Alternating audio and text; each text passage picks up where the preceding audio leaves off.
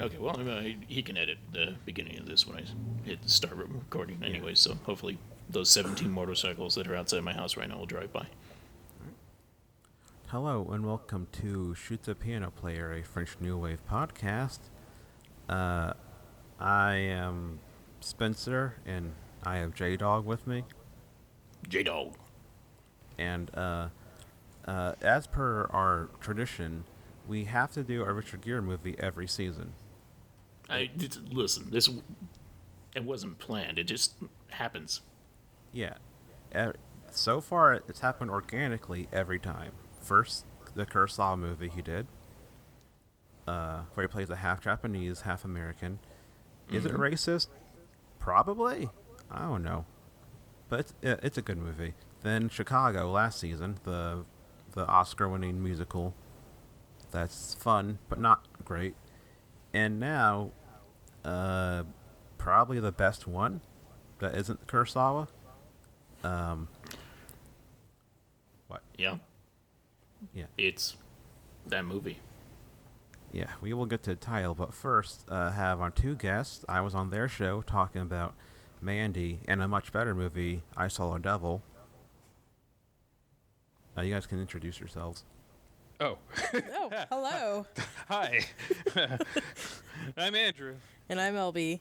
And we are Together. Chainsaw and Dave. What? Wait. No, that's summer school. No, we're Grumpire.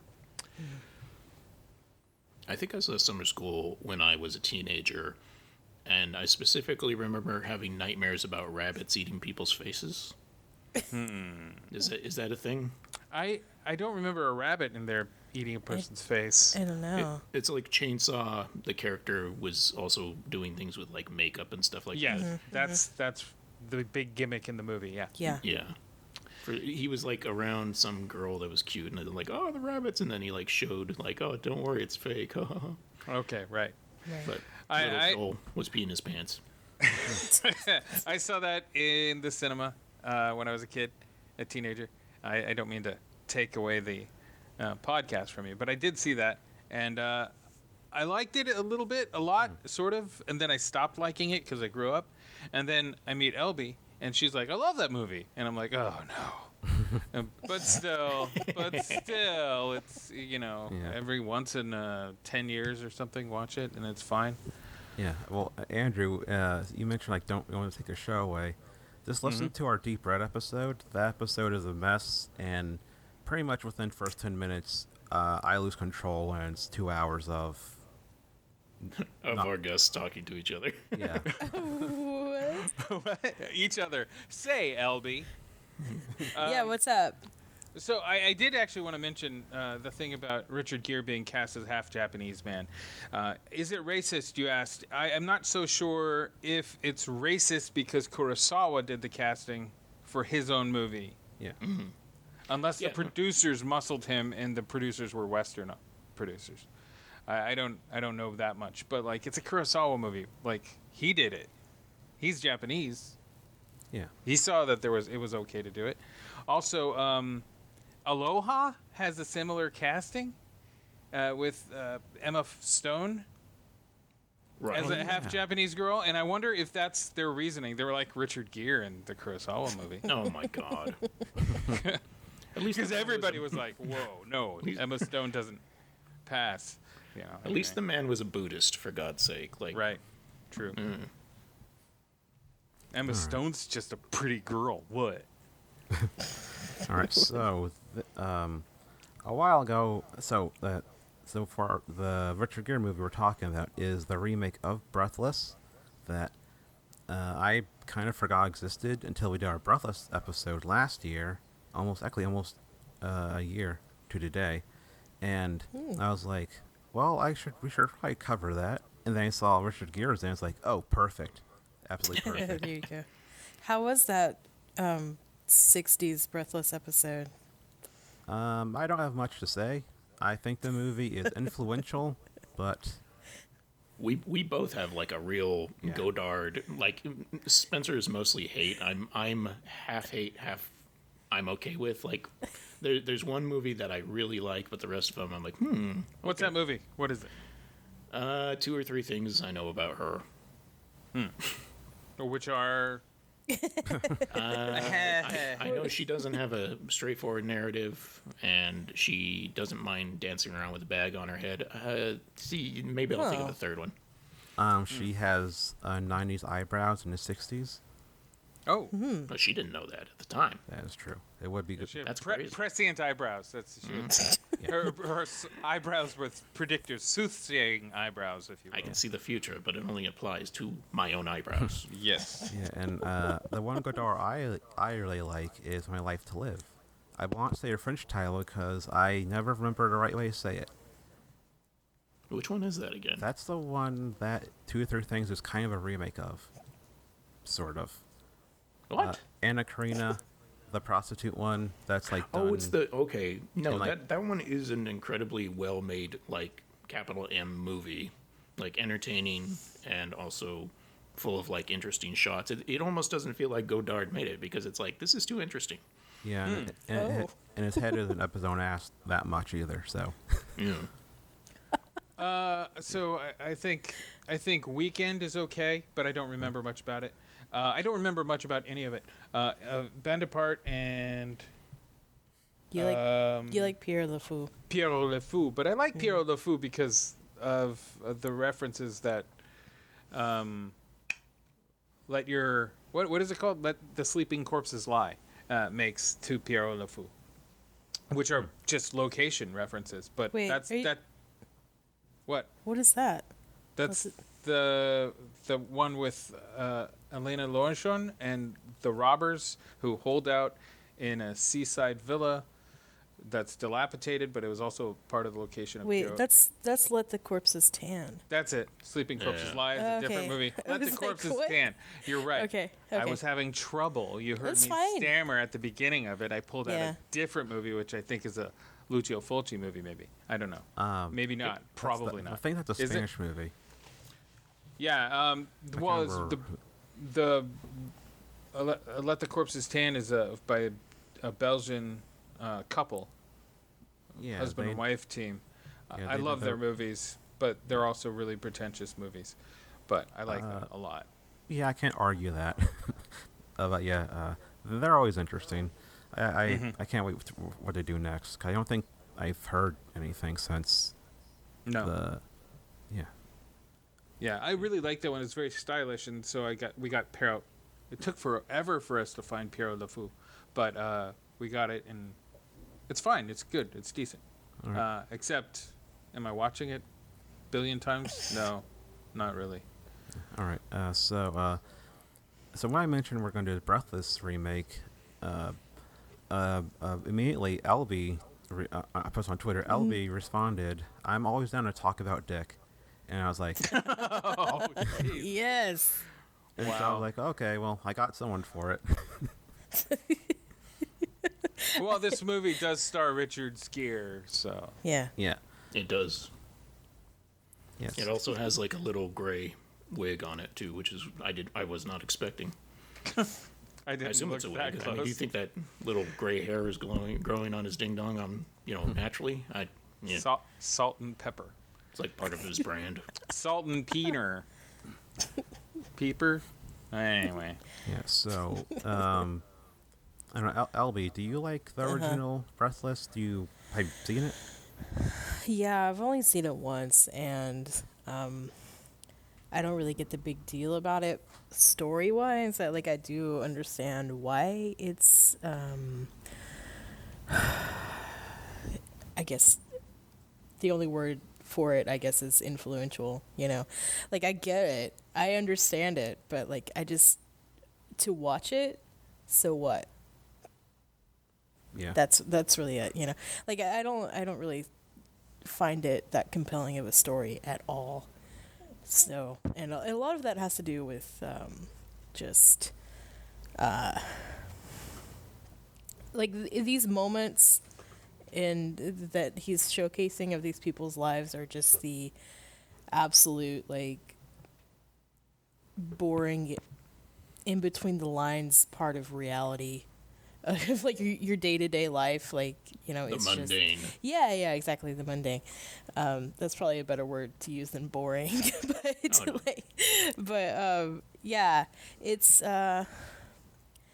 theoretically interesting, but to actually sit and watch it, it's really not that engaging most of the time. So that's my issue with the first Breathless. This one's handles that a bit better. So Yeah. Well, I feel like we're if Film Twitter ever hears this episode, that we're going all of us are going to be canceled by Film Twitter. yeah, Oh, well, I'll take it. All right, let me. What's who cares? what's the actress's name in this? Because it's European and I'm old. I don't remember. Oh, she was in a Zulawski movie. Valerie Kaprisky. Valerie Kaprisky. Here's me getting canceled. She's very pretty. She's naked a lot in this movie, and I Yeah. kind of, I don't know what the situation was with like how they wanted the movie to go and stuff like that. And I was telling Spencer that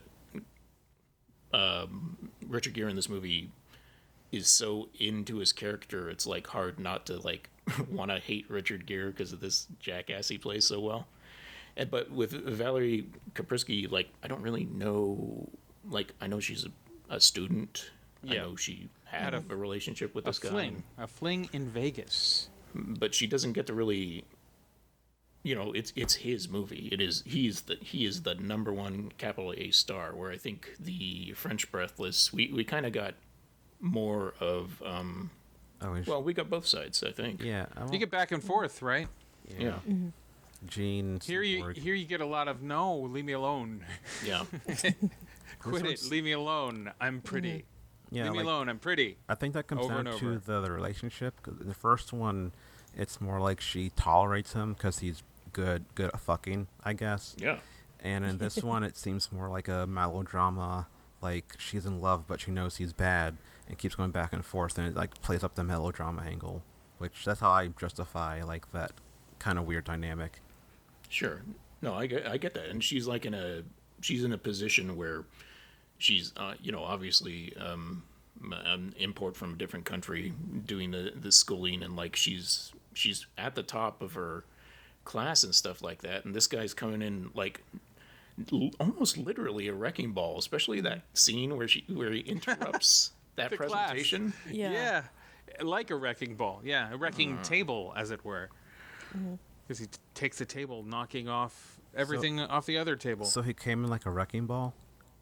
Yeah, stop it. Don't do Okay. that, Spencer. Oh, what's that? I know it's not my show or anything, but don't do that again. Joel's pop music from like How 10 many years ago. pop Miley starlet Cyrus. references can we make? I don't know. I mean, the song is full of a bunch of 50s doo-wop and pop. Right. So, a lot, probably, LB. Do you want to start now? Breathless. Jerry Lee Lewis. Breathless. Yeah, that's the Okay. song he did. Yes. As you call this session. Breathless. So,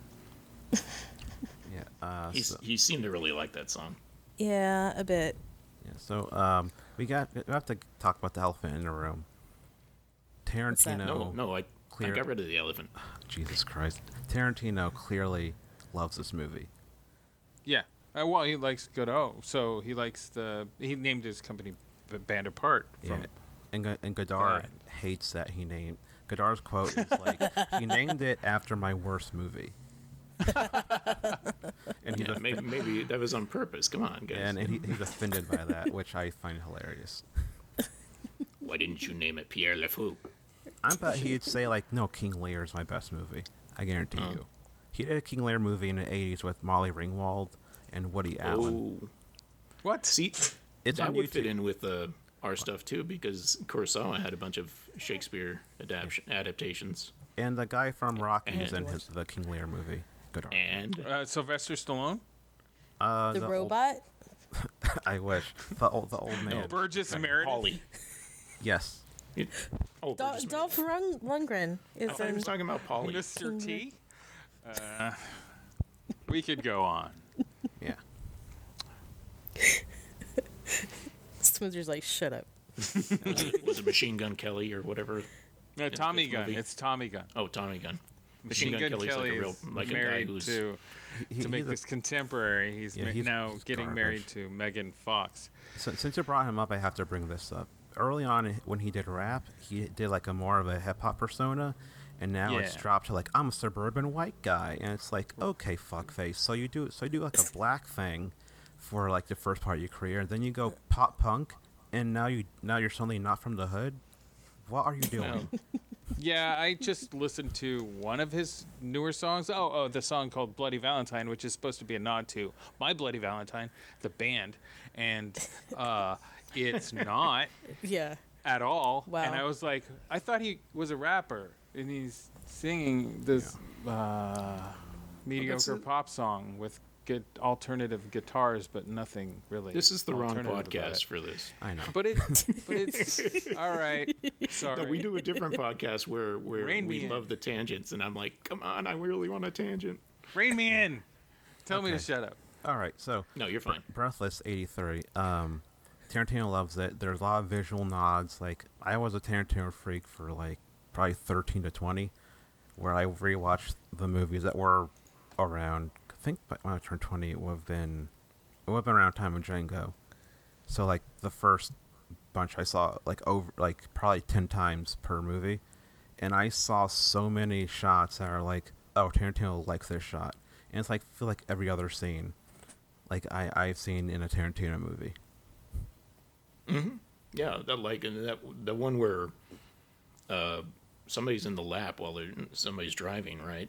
And I just seen Once Upon a Time in Hollywood as that exact scene in it. I'm like, this is not a coincidence. This is a He doesn't hide it. obvious He doesn't hide it reference, at yeah. all.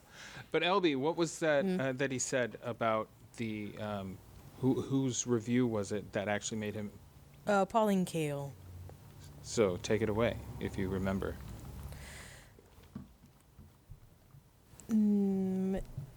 Well, he was talking about Godard's Breathless, and that her review of that, just saying that there's a poetry in the in between moments. But that was the word that she used, was poetry. So like he that is what gave him the light bulb in his brain, so to speak, about how to make his own movies, all from Pauline Kael. Yeah, In not her so words, much. not the movie itself, Not so but much. a review of the movie. Yeah, not so much Godot's work, whatever, but the review, that interpretation of his work, and he was like, "Oh, that is what I want to achieve." The poetry thing, and I understand his approach then. That he does sure love and rip off so many different filmmakers. Ringo Lam is one of them. Oh, but- I think he admitted to Ringo Lam recently. Yeah. Finally, Yeah. after like 25 years. Right. So like so many. But I do find him to have his own poetry. I suppose like Girl Talk is for music, remixing everybody else's sometimes mediocre hip hop and power pop and like Radiohead, whatever that is, into one great song that isn't any of those, but pulls from them, and it's really great, but is also all homage, you know. So I don't have a problem with Tarantino in that sense, but I think maybe Spencer, you're a little bit over him, right? Definitely. Also, I'm black, and there's certain things he's done movie-wise where it's like, I don't think you should be talking about this. You are the wrong Gotcha. person to talk about this issue. And Pulp Fiction. I think it- Pulp I think Fiction it's has the funny- one scene that Right. should yeah. be cut. That is not funny. I don't. What I think like is that. funny is when he's like on interviews with BET or something, he takes on an urban affect to his voice Yeah, when I've addressing he's like, "Yo, man," like that, and like Sam Jackson's just sitting there staring at him like, "What are you doing?" They're in the same room doing the same interview. He's like, "Know what I mean, homie," type of thing, without saying homie, but that's shorthand for this podcast. And that's like, dude, what are you doing? Stop. Just Yeah, I hope him having a baby calms him down enough to stop doing that stuff. yeah.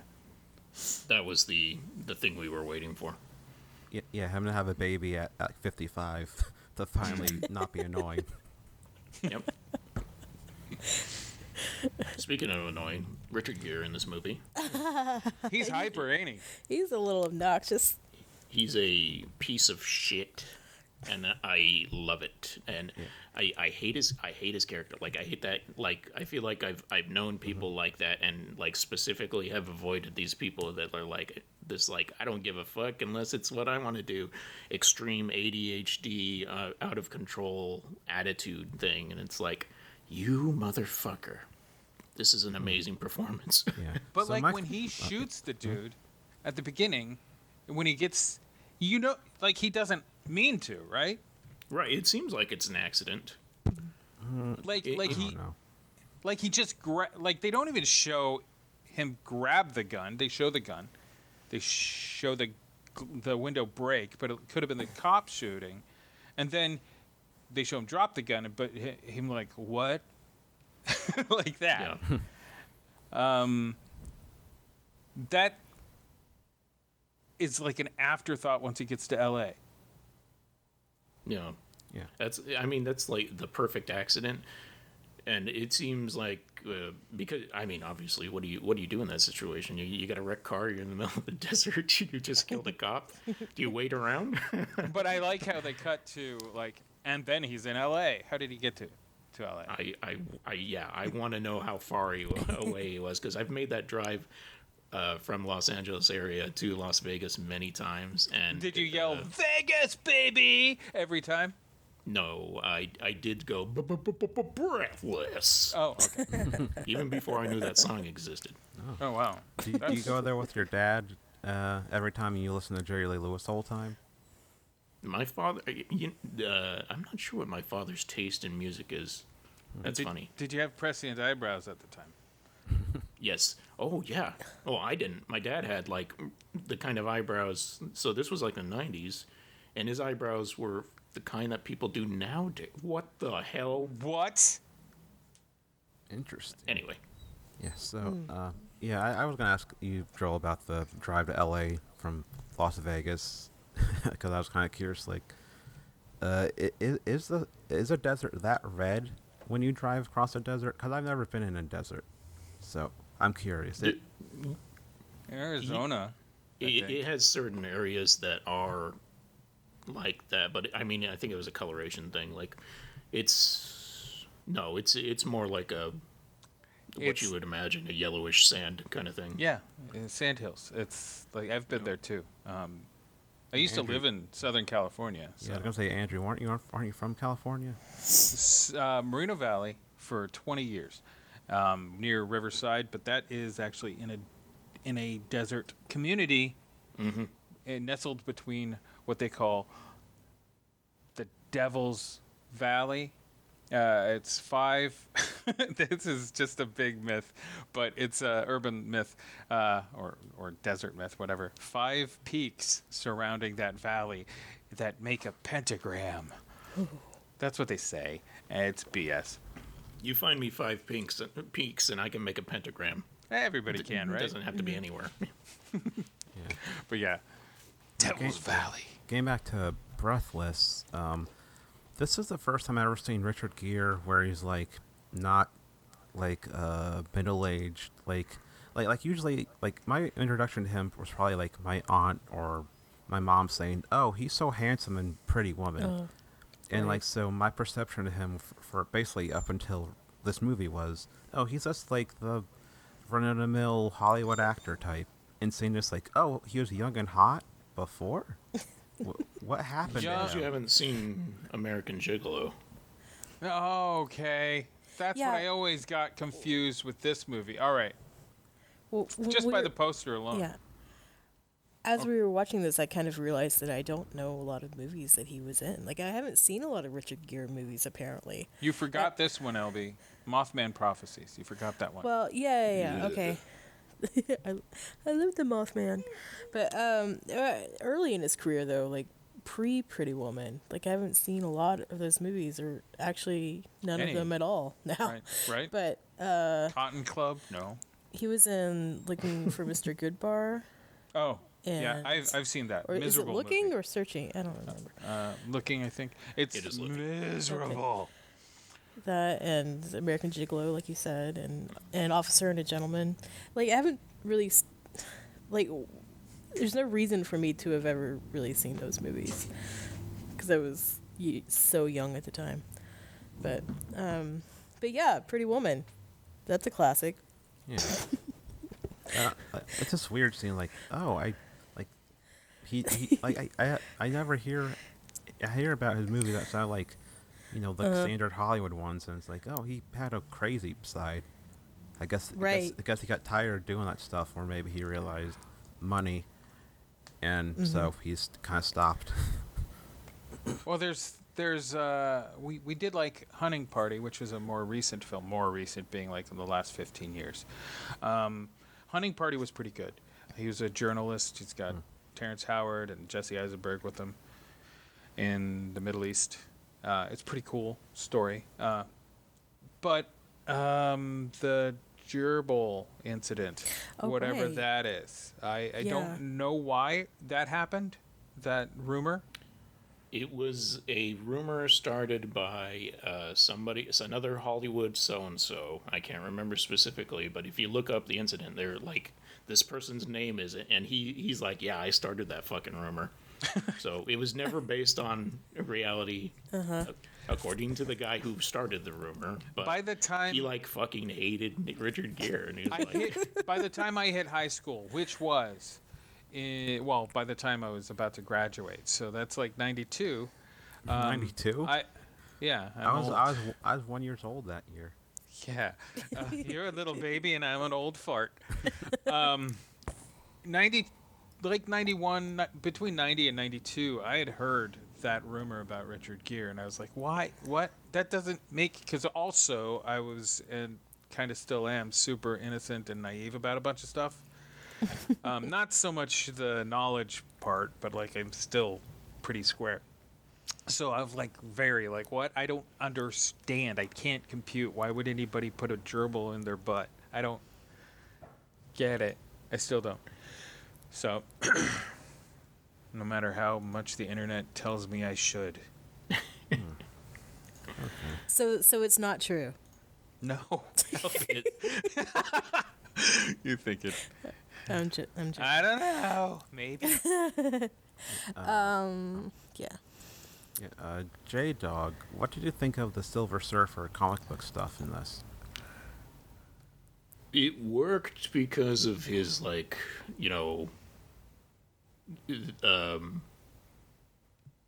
kind of like, I can't see. I wish I'd rewatched it. Like I have a clear image of like the Jim Starlin art that was in there, and the over wordy speech bubbles. I don't know if that was Stan Lee, but it was definitely a Stan Lee style to just like over talk everything in the earlier comics. But like being this galactic last of his planet, with all this power but unable, or I can't remember specifically. I liked it. I like Silver Surfer. That's not something that comes up anymore, and it never occurred to me how silly that was when I was a kid. That he's a spaceman on a surfboard, And he I was calls like, himself the Silver Surfer. oh, definitely. You named yourself the Silver Surfer. I was trying to figure out the analogy, but you just said power, and I think charisma might be the analogy of the power of the Silver Surfer that is Richard Gere in the film. That's why it's an analogy, because the kid says like he's a chump, he doesn't go, he doesn't leave, and when he can, and he serves stupid Galaxis, he's a chump, he's a jerk, is what the kid says. And there's like a level of alienation. Like Richard Gere doesn't have any relationships. He has these things he doggedly pursues because he wants it. And then he's got these, shady dealings he's doing with people who deal with him because he, produces results. He's amicable with one guy, and that guy gives him a jacket. Yeah. I would have expected him to give him the hat, Be more unrecognizable, here's a hat, instead of just the jacket. But anyway. is, he didn't want to give up his hat. Yeah, I know. He's like, I've got a bald spot. I'm in my 50s. Charisma, huh? I don't know. I guess he does have a sort of charisma about him, but being a female, Wait. Hold on a second. wait. Okay. Turn off your guys' audio. Spencer, you didn't tell me there was a woman on this. Oh, God. You couldn't warn you. tell? I'll warn you next time, Joel. I have to get my wife. She has to be in the room. Mike Pence here, huh? Gonna drink this milk now. Enjoy. Sorry, please go on. No, it's okay. I want to know what this girl sees in him. Like he's You like his physique, he's attractive. LB. He's attractive. Yes, Yeah. granted. You see him, but you see his penis in the shower. But you know what? Yes. It's a shower there, guys. It's a Oh, yeah, shower. that's I mean, not a shower. A shower. It's a grower. I'm sure it's a grower because there was nothing too impressive there except for a man dancing around naked in the shower, which was like, whoa. They did in 1983. Did they do this? Mm-hmm. Apparently, in this movie. Mm-hmm. I'm struggling to really figure out like what the appeal about him is for her, and I'm thinking, well, maybe since she's a French lady in America, like she just thinks he's some crazy American, and that's what the appeal is. Like she maybe wants to go on this adventure, but like she's actually struggling because she has practicality about her in her architecture or whatever it is she's studying. But like I don't know if like him being such a loose cannon is that appealing. So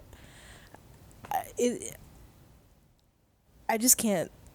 I have a hard time believing that she would like string him along so much. I mean, I don't think stringing along is what she's doing. I mean, she's actively being like, no, no, and he just keeps going, right? He keeps Yeah, I throwing mean, I it back. guess, but I don't. She doesn't need too much coaxing to get it on with him. yeah, that's the thing though. Like she keeps saying no, but it's tricky because like I don't think the message here is like no doesn't mean no.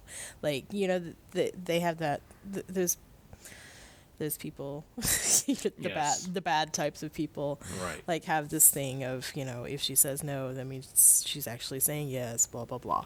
Like I don't think that that's what the message in this movie is, because it's more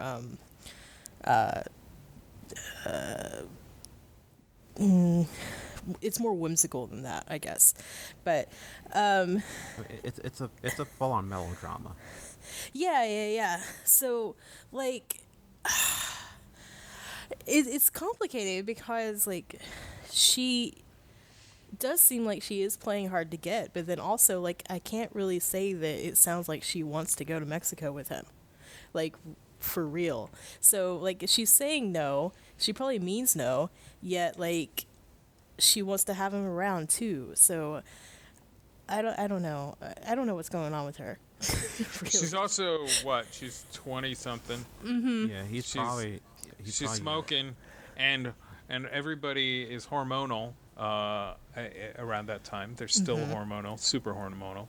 So he's a sexy dude. She's a sexy chick.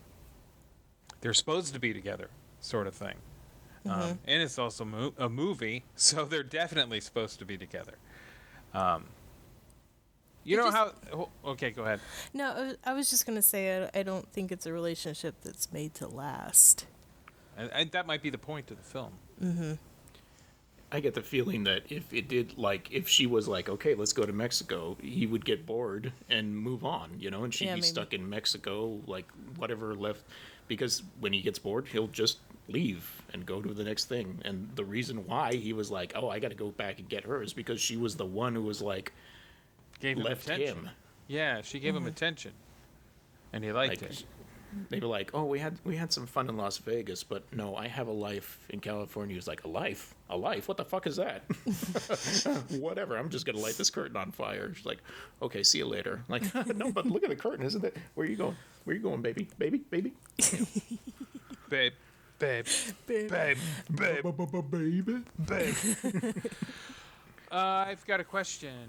So Godot does this whole dismantling of actual cinema, and he does his whole cinema verite thing and whatever, and introduces new aspects. And like, look, it looks real. It looks like you are the camera, and you're just watching a conversation happen, and junk like that. Now, this movie has hardly any of that, probably none of that. But it does have these really artificial driving scenes, deliberately artificial driving scenes. Is that a budget thing, or is that like, we're going to go as fake as possible? I think that's just a reversal of the original. The original is like on the street, handheld, like quote unquote realistic. Because like movies can only be so realistic. Like that's not really a thing movies are.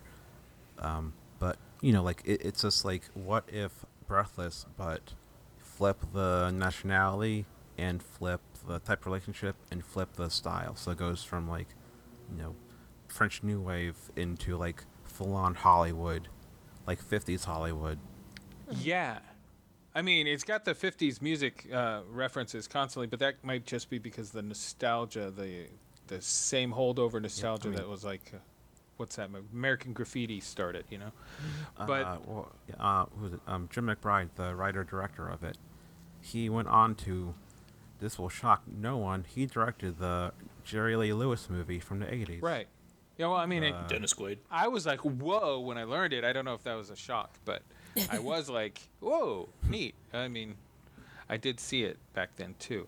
But the artificiality of the driving scenes was hilarious to me. It reminded me of Heart to Heart, actually, the TV show, because they were still using the cheaper effects that they could, instead of having them drive around LA or up the PCH. Yeah, Sister did that too in the 90s.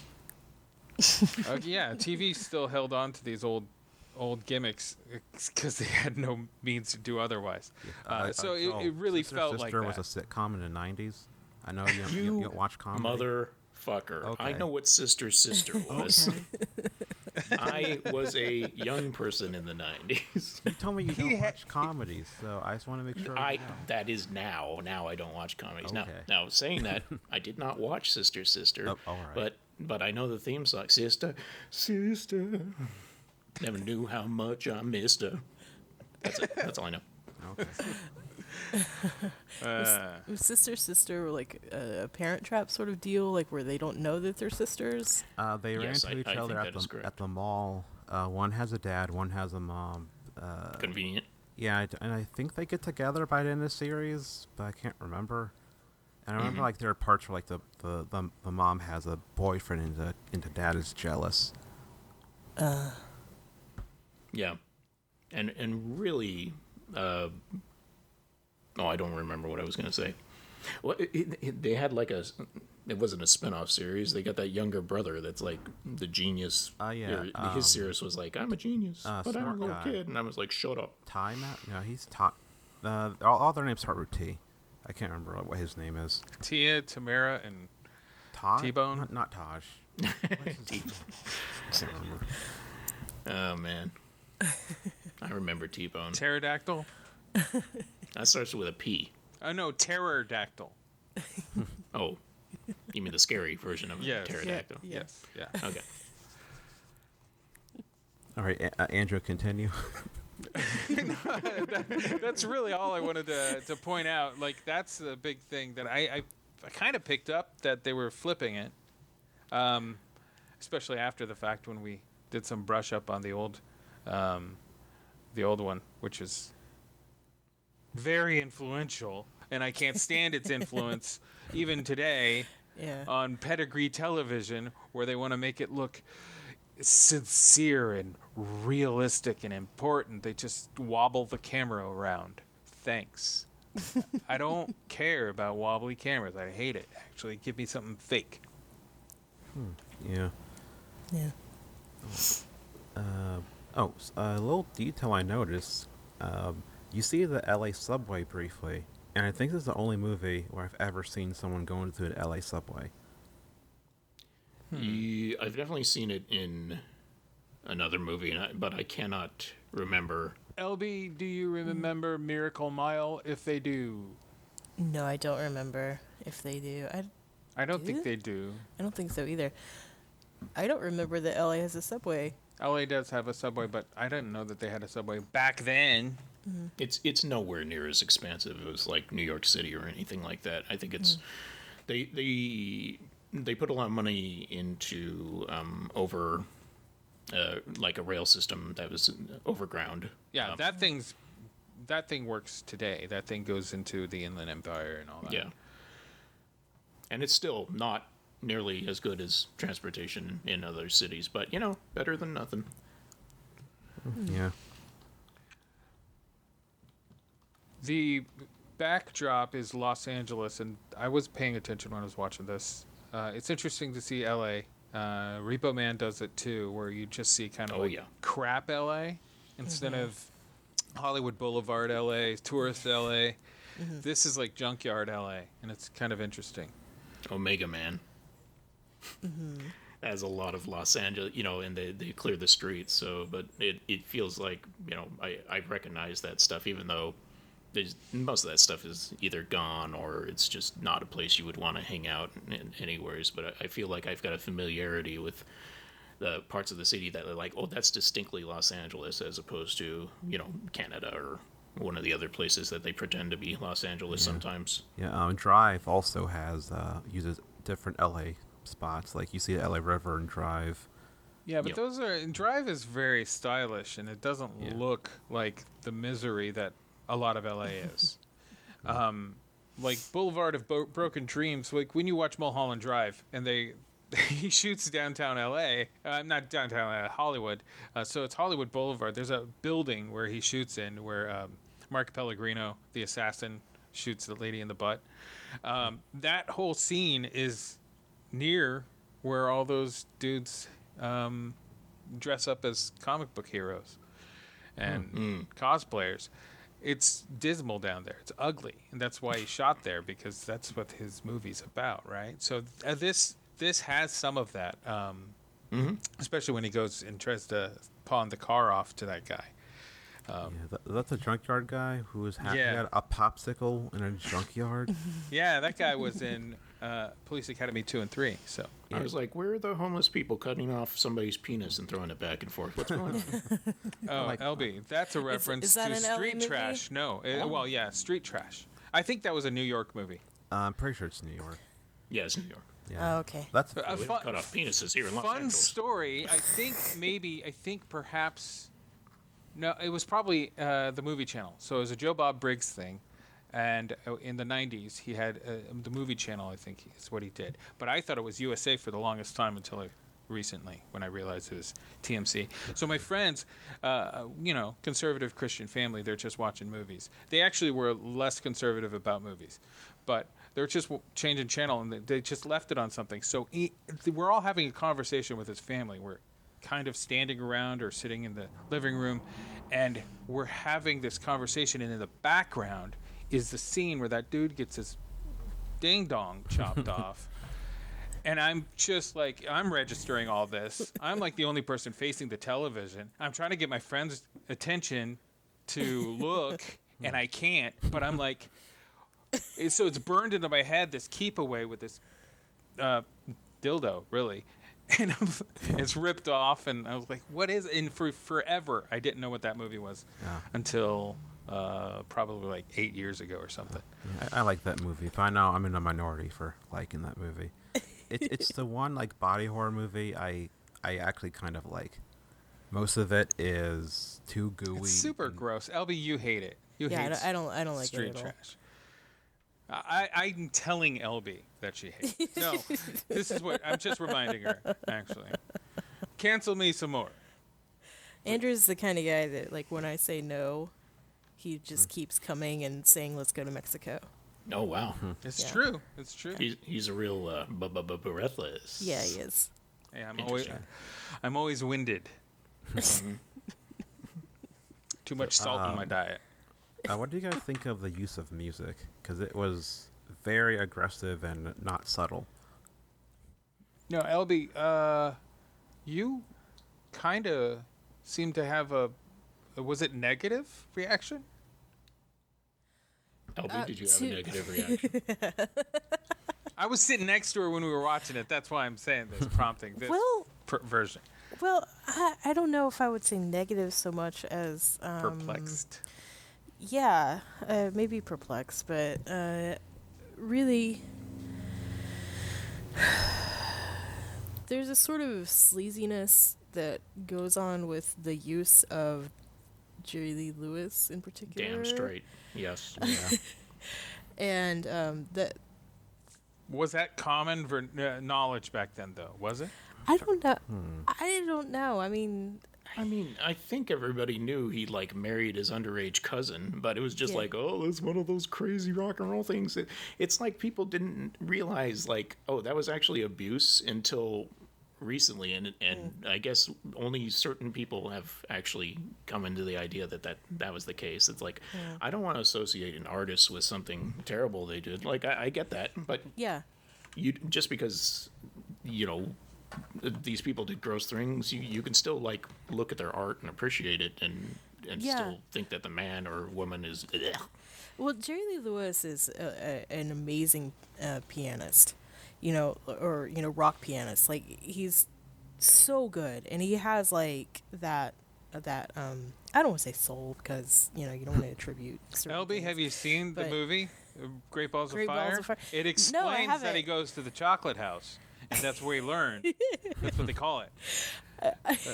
Where he watches a bunch of black people. See, I'm choosing my word. I'm trying to choose my words carefully because I don't want to imply He that. absorbed it as a I don't want to child. imply that I don't realize this. Like According to I the understand film, that. Great Balls of Fire, he absorbed it by watching a bunch of black people play boogie woogie Yeah. and all that. Yeah. I mean, that's common knowledge, right? And like, I don't want to. I hope it's common knowledge. Because I don't think like did you guys see the movie yesterday, the Danny Boyle movie about the Beatles? No, that sounded insufferable. Honestly. I've stopped watching Danny Boyle movies until it's Yeah. like Train Spotting 2, and I really like that one. But like, I've Yeah, stopped those watching Danny Boyle movies after 124 hours. 127 Hours, yeah. hours. Yeah. Yeah, sorry. I mean, that Minus movie's a dumb mess the whole time, but one of the biggest problems in my opinion is the fact that like, oh, the Beatles don't exist and therefore all this cool music never happened. I'm like, excuse me, where do you think the Beatles got the inspiration for the music they created? Yeah, But did exactly. ELO happen in the meantime? ELO. ELO. I mean, disco didn't stop once again. They were the That's, Disco made Beatles. by- They were the Disco Beatles. Okay, so maybe their music is slightly different, but there's still black artists all over the place who Yeah. came up with this stuff. Yeah, yeah. Yeah, for sure. So the conceit is weak, is what you're saying. Yeah. Well, I have no real opinion of the Beatles, so I have nothing to say. the Beatles are good. It goes without saying. Yeah. That's all. I respect it. I played in Yeah. bands and shit. I know music history, but like, yeah, they're important. I know, but I kind of don't really care. Yeah, Yeah. that's it. Yeah. So I guess you didn't watch Get Back. No. I kept seeing people talk about Get Back. Like, is that a new like Scott Adkins movie? And then I saw the documentary by Peter Jackson. So I was like, oh, 10 hours of boring shit. Not for me. Yeah. No, it's considered really, really boring, even by big Beatle heads. Well, I mean, it's, yeah, It it's like it would an be interesting view, right? It would suit it if it had Scott Adkins doing some like head kicks, Yeah, probably. I mean, he is from the UK, so he would just fit in the background. Yeah. Like you could impose him there hitting a hi hat with his foot. Beating up Ringo in the background. No, just in tandem. Like, I said beat him up. no, fine. It's your show. It's not mine. No. I concede. I hated the music in this, by the way. I know we were talking to LB disliking it, but like, I have always hated that particular type of music. Really? And, Fuga hates it too. it's just, I don't know why. It's just I don't like it. You don't like 50s doo-wop and rock and roll? I like some of it, but like, for instance, there's also an Elvis Presley song in this, which is crazy because how much did that cost? I've never liked Elvis, Oh, booga. and the dog agrees with me. Yeah. I mean, this was early '80s, so this was, I think, before music rights got really crazy, money-wise. 'Cause that's It was before Michael Jackson bought all the rights to a bunch of stuff. yeah. Oh, right. All yeah. the Lennon Paul McCartney. McCartney, you know. Yeah. You know, the money's where the rights are. Oh, really? Thanks. Yeah, but I'll for buy 'em me, all. the music-wise, That was a good impression. Usually, like 50s rock and roll is like background music. I don't really notice it. This is the first time it was like cool and interesting to me. Like I was actually okay. into it this time, and like for Good. something to make music that I usually just ignore, like cool. This was like that really pushed this movie over into like I actually really like this movie. The energy and everything is like kind of chaotic, and it takes like an important movie, but like makes it fun and accessible. I really like it too. I used to when I lived in Nashville. I was I worked snob. at no. Sorry.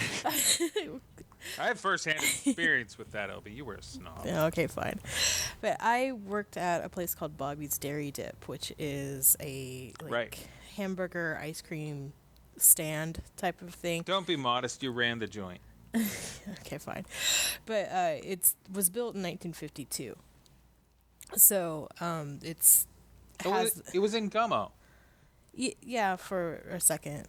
It was in Yeah. the briefly featured the back entrance in the movie Gummo, where Amazing. where the scene with the lady with the white hair, she's just, I don't know, rolling around or whatever.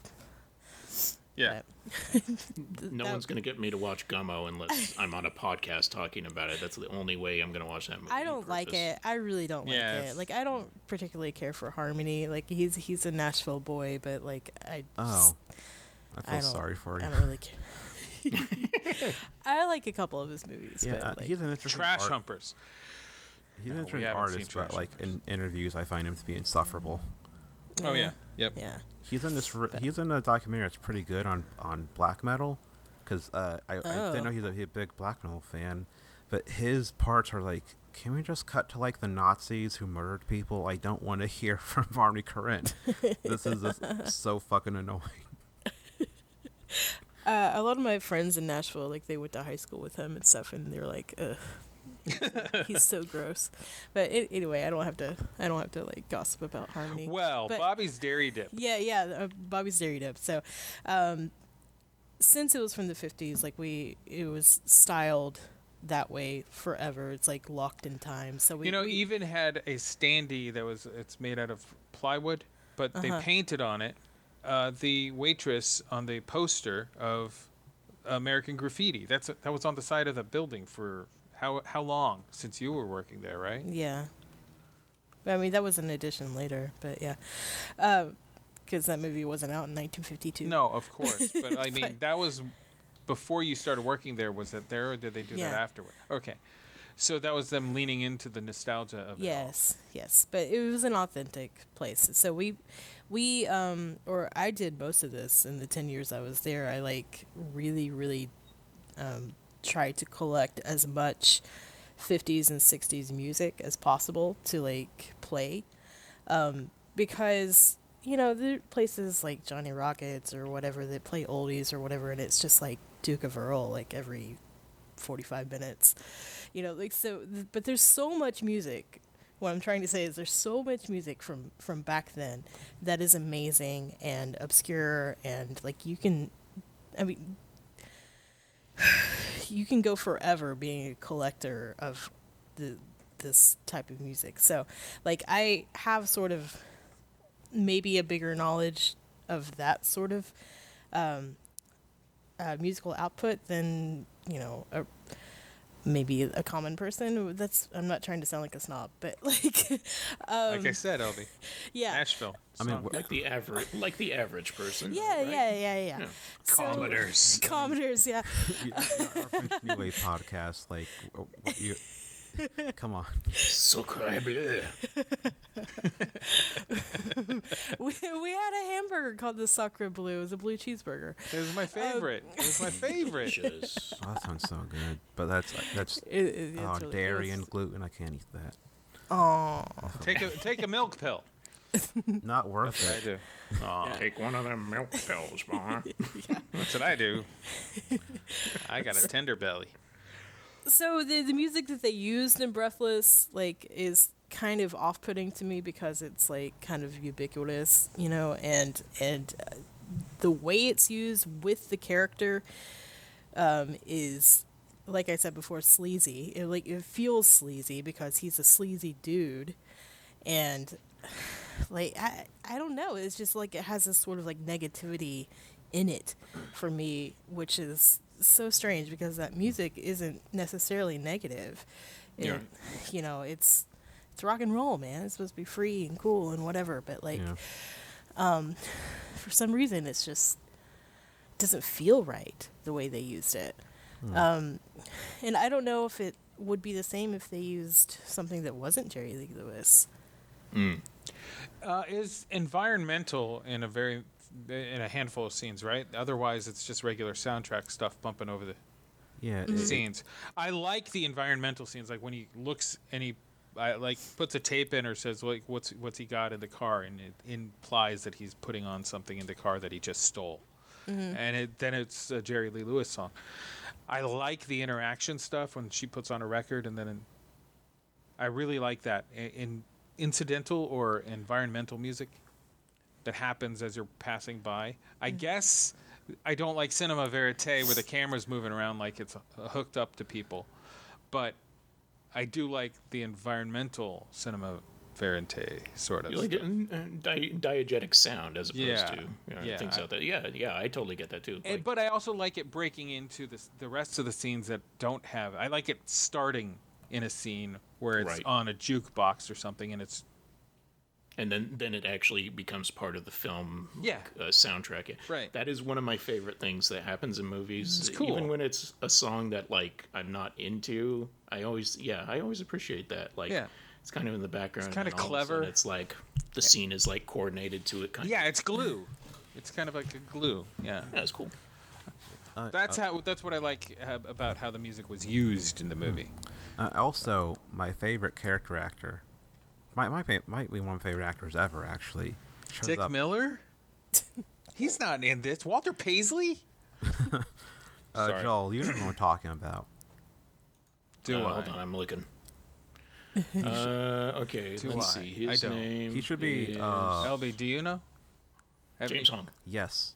Oh! Oh yeah. Star of the Vineyard. Yes, that is kind of a Walter Paisley type role anyway. Yeah. Yeah, That's true. James Hong, I love every time he shows up and stuff. It's always a surprise usually, and every time it's like That was "Ah," surprising. it's like fuck yes, I am so happy now. Yeah, I have that DVD or the Blu-ray of the Vineyard that they released a couple years ago now, and he's on there with another person who I think was a stunt coordinator. He might have also been in the movie, but him interviewing and talking about even this movie, or the Vineyard, which was a personal project of his because he directed it and starred in it. And co-wrote it, I think. He's just so delightful, like talking about like, oh, growing up in Canada, like watching cartoons, and he does this perfect Elmer Fudd impersonation. I was like, I love this man. What do I? Did you ever see the movie that he did called Singapore Sling with Shannon Tweed? He directed it, and it seems to be one that has actual humpy, rubby, bumpy going on in it. Oh, interesting. What is it? What? It's called Singapore Sling. Go look Somebody it up. somebody washes a car? Is that what you're saying? Yes, Oh, cool. exactly that. But It's in not, a bed. It's not the with- Singapore Sling that I like. Yes, though. it's not that one. It came out later. Singapore Sling by Masteros. What? Elby? Nikos Oh shit, Nicolaitis. Nicolaitis. Not that one. That's the actual Singapore Sling. This one has 2 titles, but you can find it as Singapore Sling. But I've always wanted to ask him, like, did you really direct it like that on purpose, or did these actors get carried away? Yeah, ad-libbing. Yeah, That's maybe the best type of ad-libbing, I guess. I don't know. I'm not one for like nerd con stuff, but he goes to those a lot, and he's like kind of the one person I would pay like $50 for a picture and a autograph for. Like For sure. it is a very short list of like Sid Haig and him and like Cynthia Rothrock, and that's kind of about it. And Sid Haig is dead, unfortunately. And Richard Gere. And Richard Gere. No. What kind of come on. convention would Richard Gere be at? I don't know. Something that had to do with what's that director that Gary Marshall? Oh, okay. Yeah, maybe. Maybe. I don't know. Yeah, and That would be a bridal shower, though. Runaway Bride. That was the one that we said. Right. Oh, yeah. Yeah, but like this James Hong is one of those people that like, I feel like he would have had a different career. Like I think he's definitely on par with like Harry Dean Stanton, of like this great character actors, but he's Asian, and since James Hong is Asian, he's never got the same. Because typecasting. Yeah. Is it though? He does so many different various roles. So he's a character actor, and he's not just typecast as the Asian guy. And in this movie, he wasn't the Asian guy. No, He but was like, just a store clerk. But but you What? go through his his most famous real stuff is like Seinfeld, where he's like the Chinese. He's the famous. What was the joke from it? Cartwright. That's it. And he's in like My name is Costanza. and he's in Chinatown as like the butler. Like it's a lot of like these little like or old Asian man at this point, because that's what he's kind of stuck with now. Like it seems to be a lot of it, just like when you get an Asian guy, let's get him. But like he's also funny, and he leans into that. So Yep. he's talented in humor. So like Wayne's World 2, he's perfect for that. Yeah. Yeah, he's the only good thing in that movie. Yeah, that's my favorite scene in that movie. And that part is racist. I don't care. Like the whole. Well, isn't that the joke? Stereotyping this stuff so hard to make it. I mean, it's as much a joke as it is when Family Guy does it. And do you think it's not racist when Family Guy does it? I don't watch Family Guy. Exactly. I just think that all the jokes in the Family Guy are non-jokes. Just assume. Yeah. But isn't Tia Carrera like Hawaiian and like Filipino and not even Chinese? Right. So that's with that. Yeah. Just like Hellboy. How dare a white man play a Japanese character? Let's get a Korean to play him. That's what they did with the latest Hellboy. Yeah. Yeah. I don't watch Neil Marshall stuff anymore. It's disappointment at this point. What? I love Neil Marshall. Sorry. It's fine. You like what you like. It's just for me, he's kind of like after Descent. It just hasn't really been. I'm always let down by it, no matter what, really. Did you see the last one? Well, you probably didn't, but the last one he made, there's like a lady who has sex with a demon. If that like helps you at all. I'm interested. Yeah, that actually. I'll try to find an article about that actress and Neil Marshall, and it's I'm a interested in story. this. That's a story. That's a Yeah. Hollywood backstory. Like, wow. I got to figure out what that article is, though. I'll find it. All right. Okay. Is this Hollywood Babylon podcast? Because I heard Richard Gere put an entire gerbil up his ass. Oh, that wasn't in Hollywood Babylon. Never mind. It could be modern Hollywood Babylon. Before we move on from James Hong, I wanted to say this whole movie was full of like people I didn't recognize or people I very, very casually was like, oh, I think I've seen you. And then all of a sudden James Hong for the 1 minute scene, I was like, oh, there's a movie star. Yeah.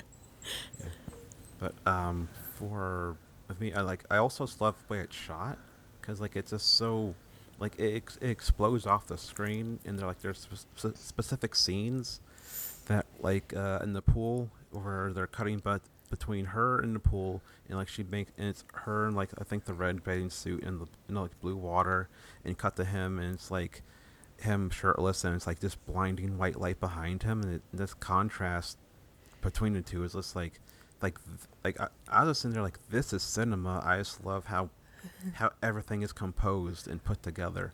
Like it's so for me so visually appealing, like on every level. Yeah, I like his pants. I like the pants that he wears in this movie. The green ones in particular with the stripe on the side. They're Elby's like, new golf pants though. I'm like, you would like me in those pants, Elby. I have a nice butt, everybody on the internet. So he has you were saying we those- didn't have our cameras on earlier, and Yes, that's see now I'm disappointed. right. Pics or it didn't happen, right? Exactly. Not to brag, but I've been told at one of my jobs before, I overheard people talking about the people with the biggest butts, and they mentioned me. Biggest. Big. Yeah, that just means you have a huge ass. I'm It's just not saying nice. I'm saying nice. I do. It's Yeah, legendary. And for a record, it made But- me feel very weird overhearing that. Oh, absolutely. That should. Yeah. Even if it's nice or whatever and you overhear that, that's true. It's weird to hear that. And you're like, hey, now, I'm a human being, not a piece of meat. I am a male model, not a male prostitute. I am a meat popsicle. Okay, that's too many references. Get a Life is what I did, and you did Fifth Element. That's correct. And yeah. Anyway, but the pants are really cool, and I want them. His green Plaid. check They're plaid, plaid. I guess. Those are on urban streetwear. That's called Check, LB. Check. Yes, I urban like streetwear the sites. scene. Yeah, where he comes out of the secondhand clothes store and he like removes the steel toes from the shoes and gives them to that kid, and that kid is like, "Wow, thanks." So I was like, "Okay, What are you gonna do with that? I guess you're gonna be excited." What or do you guys something. think of his pink like pirate shirt he's wearing? No ruffles, anything. Thank you. Go away. I think it's fine. Because you like Seinfeld, LB. That's why. Well, that's not a bad another thing that makes him sleazy is that shirt. Like he has this sort of He's like introduced with it. gross Vegas, like old Vegas look. Yeah. So Lounge Yeah. lizard. maybe that's why I don't like his pants either. I don't care Like- for those pants. Sorry. They The look way cool. he wears them is not like, I mean, those are the kind of pants you would see and you're like, those are gross golfer's pants, and Yeah. why would you wear them? But when he like gets out of the store, you know, with his white shirt and suspenders and then these outrageous pants, he like does a turn and like shakes his butt in the mirror, and it's Yeah. like he Reminded me of somehow myself. made them work. Yeah. What a weirdo. There's a little punk edge to him in that, and I was like, yeah, cool. Because he And wears a studded belt. Yeah. It reminds me, like 20 years ago, high school area, when there would be people that would just wear something that was like ugly, and like, of course, they stand out. And Yeah. people, like, oh, that's kind of cool, because you want to, in high school, you want to stand out. Right.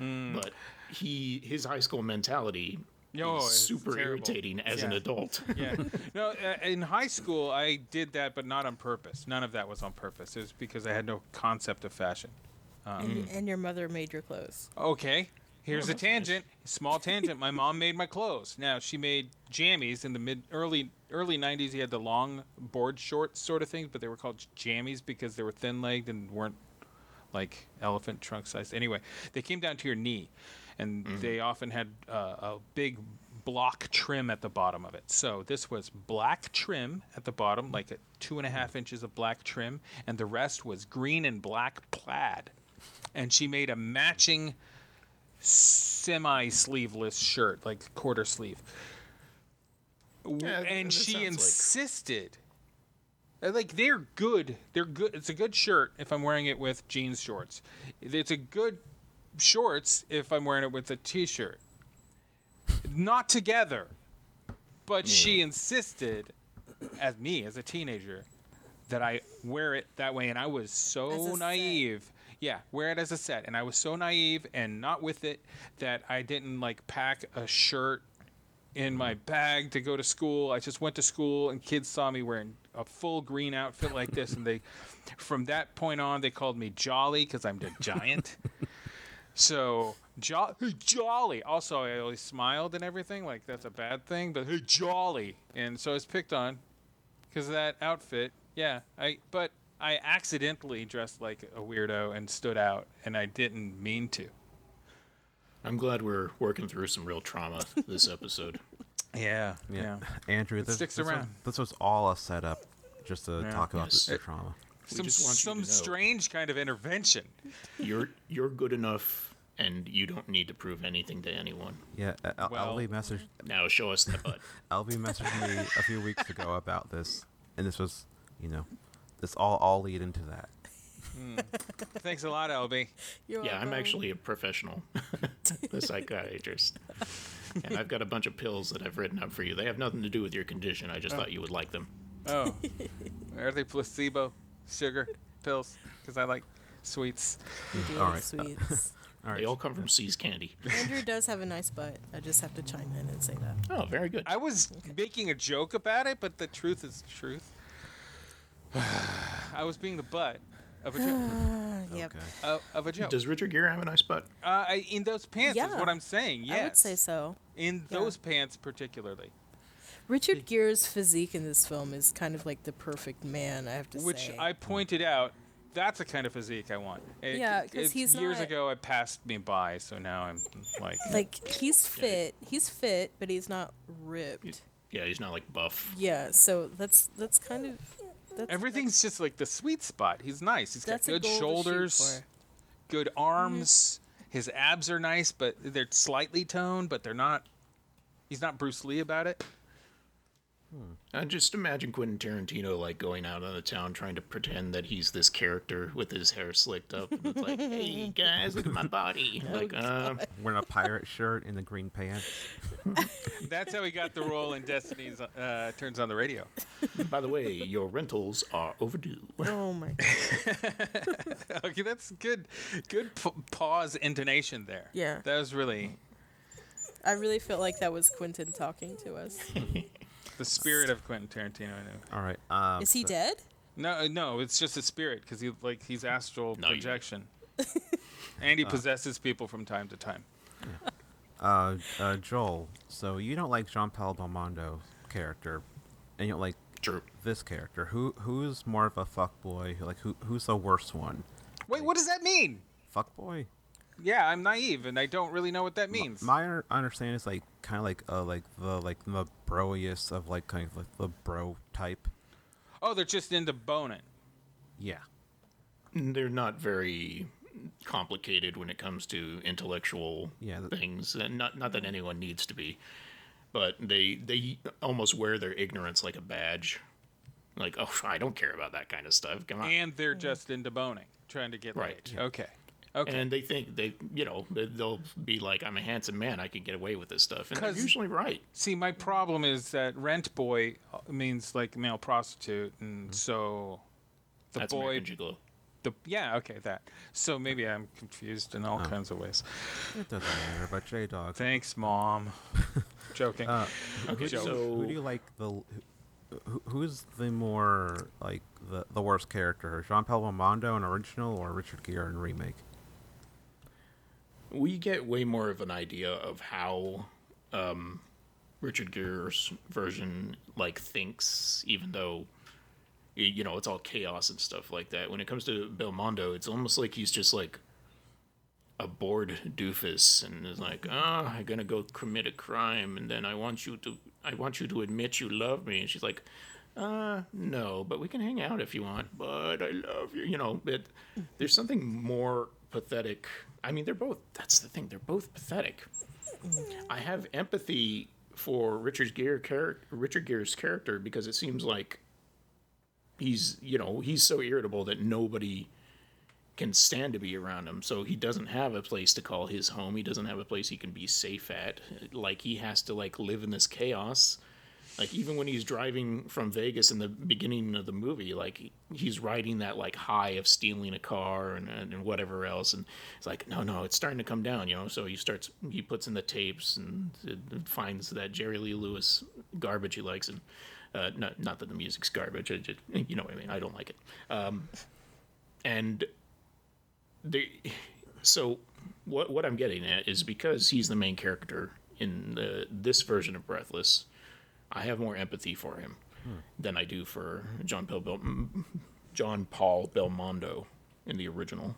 If only this was procured in the 20th Century Fox merger with Disney, we could probably have one of those sympathetic villain movies by now.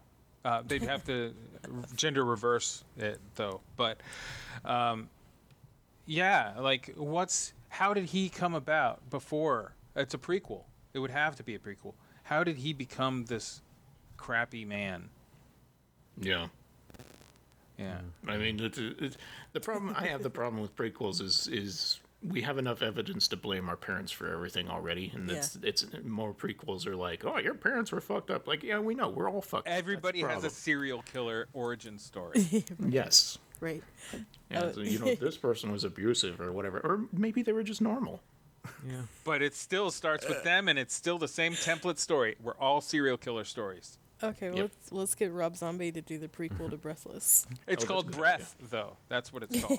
Breath. It's before you ran out. Yeah. Well, That's I don't. what I was getting at the whole time, is to make that dumb joke. I think probably Richard Gere is more of a fuck boy, if we're going to use that terminology. Mm-hmm. I mean, Jean Paul does not say, "Show me your tits." So, While she's wearing a sheer bathing suit. yeah, anyway. which is hilarious. Like, you can definitely see her tits. And I would venture to say her tits look better in the bathing suit. You mean out of the bathing suit? I'm saying that bathing suit accessorized Yeah, it looked really good. her chest as opposed to Her physical looking features. better than, because there were plenty of other scenes in which they were on full display and hi, how you doing? You know? Yeah. I mean, I guess. I just, for One Piece, that looked really great. Yeah, I have that's to a say. good one piece. Yeah, sorry. LB's a bikini girl. See, I she wears the bikini tops, triangles. All the Yeah, time. me too. Yeah. She wears them as bras. They're comfortable, though. right? It's They're better comfortable. better than bras. Well, it's just like if you try to move as one unit with a one piece, like everything has to shift in a way, and if it gets out, you got to retuck all this. At least with the bikini top, I only got to put everything back into place in one area. True, Yeah. true. That's very thoughtful. Oh my God, people are going to start thinking I wear bikini tops. Please erase this podcast. Hey, picture it didn't happen. Yeah. Oh. There yeah. we go. Yeah, I mean, There like, we go. it goes without saying, like, Valerie Kaprinsky, is that her name? I have it Yeah. had somewhere. Like, yeah, Kelly Kapowski.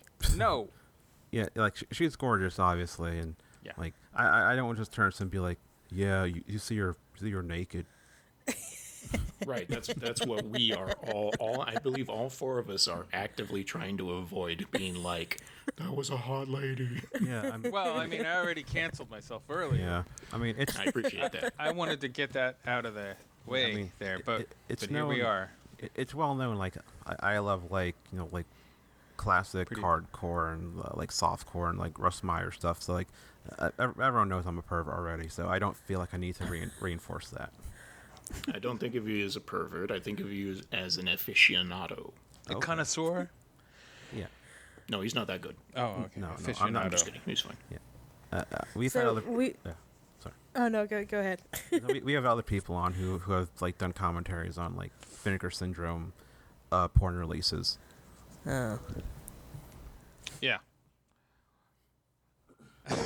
we don't own any of those. I mean, Oh. No. I have one, and there's some others I'm on the fence of, but because of people on it.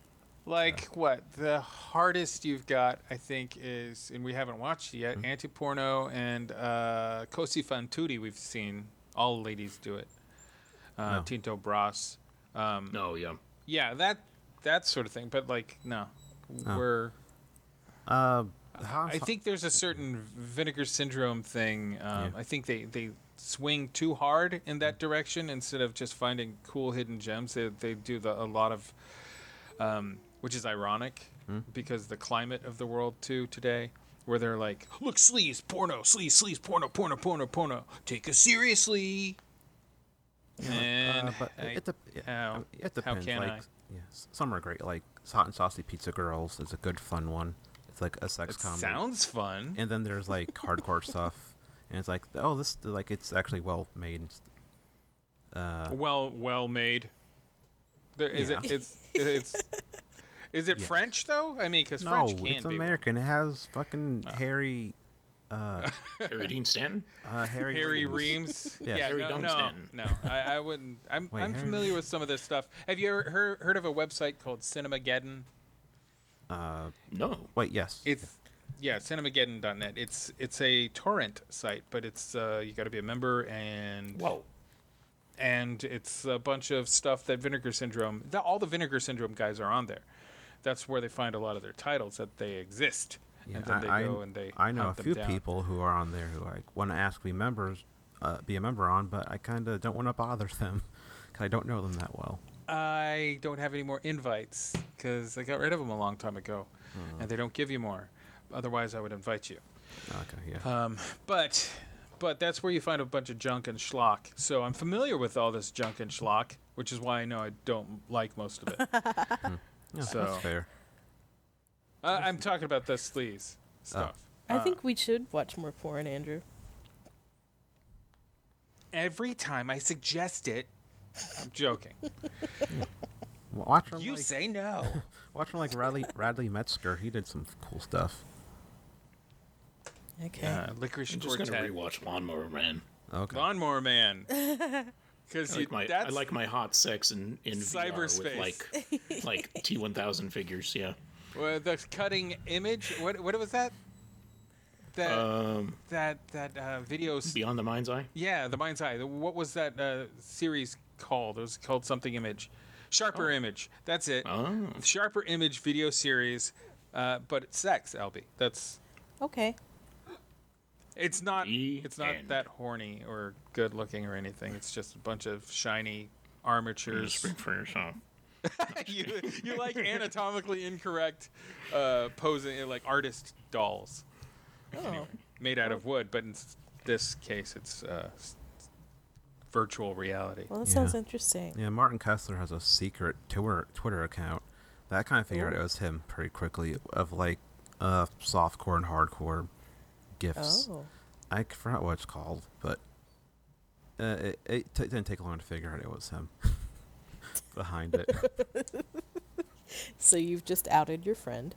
No, he posted a picture of him with like erotic, like nude model on it, like a week okay. or two ago. Okay. What makes this movie better than the original, in your opinion, Spencer? We should talk about porn some more. No,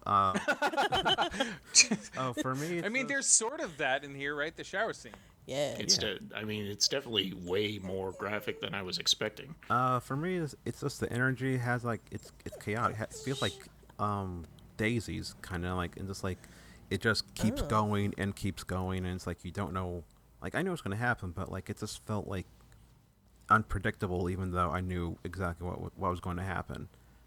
It's like this one compared to Breathless, which feels like it's got a lot of like in between walking scenes and stuff like that. I do feel like I was interested the whole time because I didn't know what this chaotic idiot was going to do next, Yeah, and the whether I liked it or not. the original, like it also kind of has like. It's not as most extreme, but it still has that like we're gonna talk about philosophy type of feel where sometimes it's interesting, Yeah. and sometimes I'm like, I don't fucking care about like Balzac or like the like how Catholics should feel about philosophy. So many of those movies, like I mean, in the original Breathless, she goes to the interview of this guy who's just released his latest philosophy book, and I'm like, really? This many reporters are like, oh, you've just released this philosophy book. Was it we need to Sartre? get. No, it was. Well, It is that the was- guy that's in the movie? Oh, the guy in the movie in the original that she interviews is He's a Melville. director, right? Yeah, Melville. and he's playing like a real jackass, Yeah. which I'm pretty sure he was probably that in real life. Well, that was the thing back then, though. Like in the '60s, at least, I don't know about in France, but I feel like France would be even more so because they're all cultured and shit. But like, in America, even like in the '60s, on fucking Johnny Carson's having philosophers on the Tonight Show, and that kind of thing was entertainment for people. Like when The people Dick Cavett show? well, Dick Cavett. The Dick Cavett show had all kinds of philosophers Yeah, and intellectuals on. Yeah, I mean, like I said, Carson had them on the Tonight Show. There was Snyder. a week. Yeah, there was a week where how like they used to have like guest hosts on the Tonight Show, like whenever the main guy was out, Sidney Poitier like hosted the Tonight Show for a week, and it was just like nonstop like cultural philosophers, Intellectual Marty stuff. Pants intellect- stuff. Yeah, so I mean That's that who we like wanted to talk to. That's cool. like that was a thing back in the '60s. Like before we became Well, like Playboy was massively also stupid. that. Playboy Right? magazine Yes. was There's that. Like so. where a bunch of rubes and bumpkins got their Right. smarts from. Yeah, exactly. So I mean, like back then, like people were willing to like think about like thoughts and ideas and Yeah. and stuff. So I mean, I can see that being like relevant to the time, but like now I watch that, like I don't care. Yeah. Yeah, we don't care. I'm not anti like reading and stuff. It's just like Yeah. those movies present it sometimes in a way where it's like, I didn't go to college and get a PhD in philosophy, and you're not doing a good job of explaining, like Yeah. you're assuming far too much on your half. But yeah, that's true, and I mean, So it's like the Matrix versus the rest of the Matrix. So the Matrix does a very good job at introducing us to certain ideas in philosophy and religion and theology. And then the Matrix 2, 3, and the newest one go about making all of that unappealing. All of it. So Yeah. that's... so Breathless 83 is the first Matrix in this analogy. can I just correct myself really quickly? And I said Sidney Poitier, which Who was it? It was actually Harry Belafonte. Harry Belafonte. Oh. Yeah, sorry. That's I a mean, cool choice, too. sorry. I'm sure they'd get the same cast. They're kind of like the same person. Yeah, they kind of overlap. Are you saying all look the same? Because no. No, No. I mean they're both from the Caribbean. I mean, there's a lot of pictures of those two guys hanging out together. So Right. All right. That's Good. me just saying the wrong thing. Yeah. no, it's fine. I don't think you're a racist, Elvin. No, I was saying that to Spencer, not Elby. I liked back when Denzel Washington was on in the '60s. He used to. No, I'm just kidding. That's great. He was a kid. I think that's why philosophy is so unappealing to me in general. Is like, because now you've kind of like put in this puzzle piece. Like in the '60s and probably into later times, people were still thinking these mind-stretching ideas were things that people needed to experience, and like it was probably integrated into like education in general, and definitely you were talking about the Matrix, so all kinds of different TV shows and movies in it, like just like casual talk without without referencing the original philosopher that came up with the concept. But Mtume, a friend of a show, and I guess sort of friend, in internet ways, when he went to high school, like philosophy was a part of curriculum, and so like he knows a lot about philosophy stuff, but it also like he kind of had to learn it in school, where like he went to school in New York City, which is like different than all of us, and philosophy definitely was not a part of school for me at any point where it was necessary. I didn't do drugs in high school, so it never came up.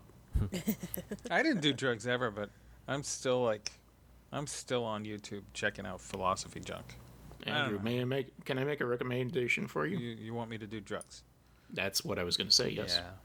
Yeah, no, Those are good. everybody wants to see me drunk or doing drugs of some sort, and No, no, no. It's not because I want you to be. they want to some see other what I'll version of do yourself. because I'm so square. They want to see me loose.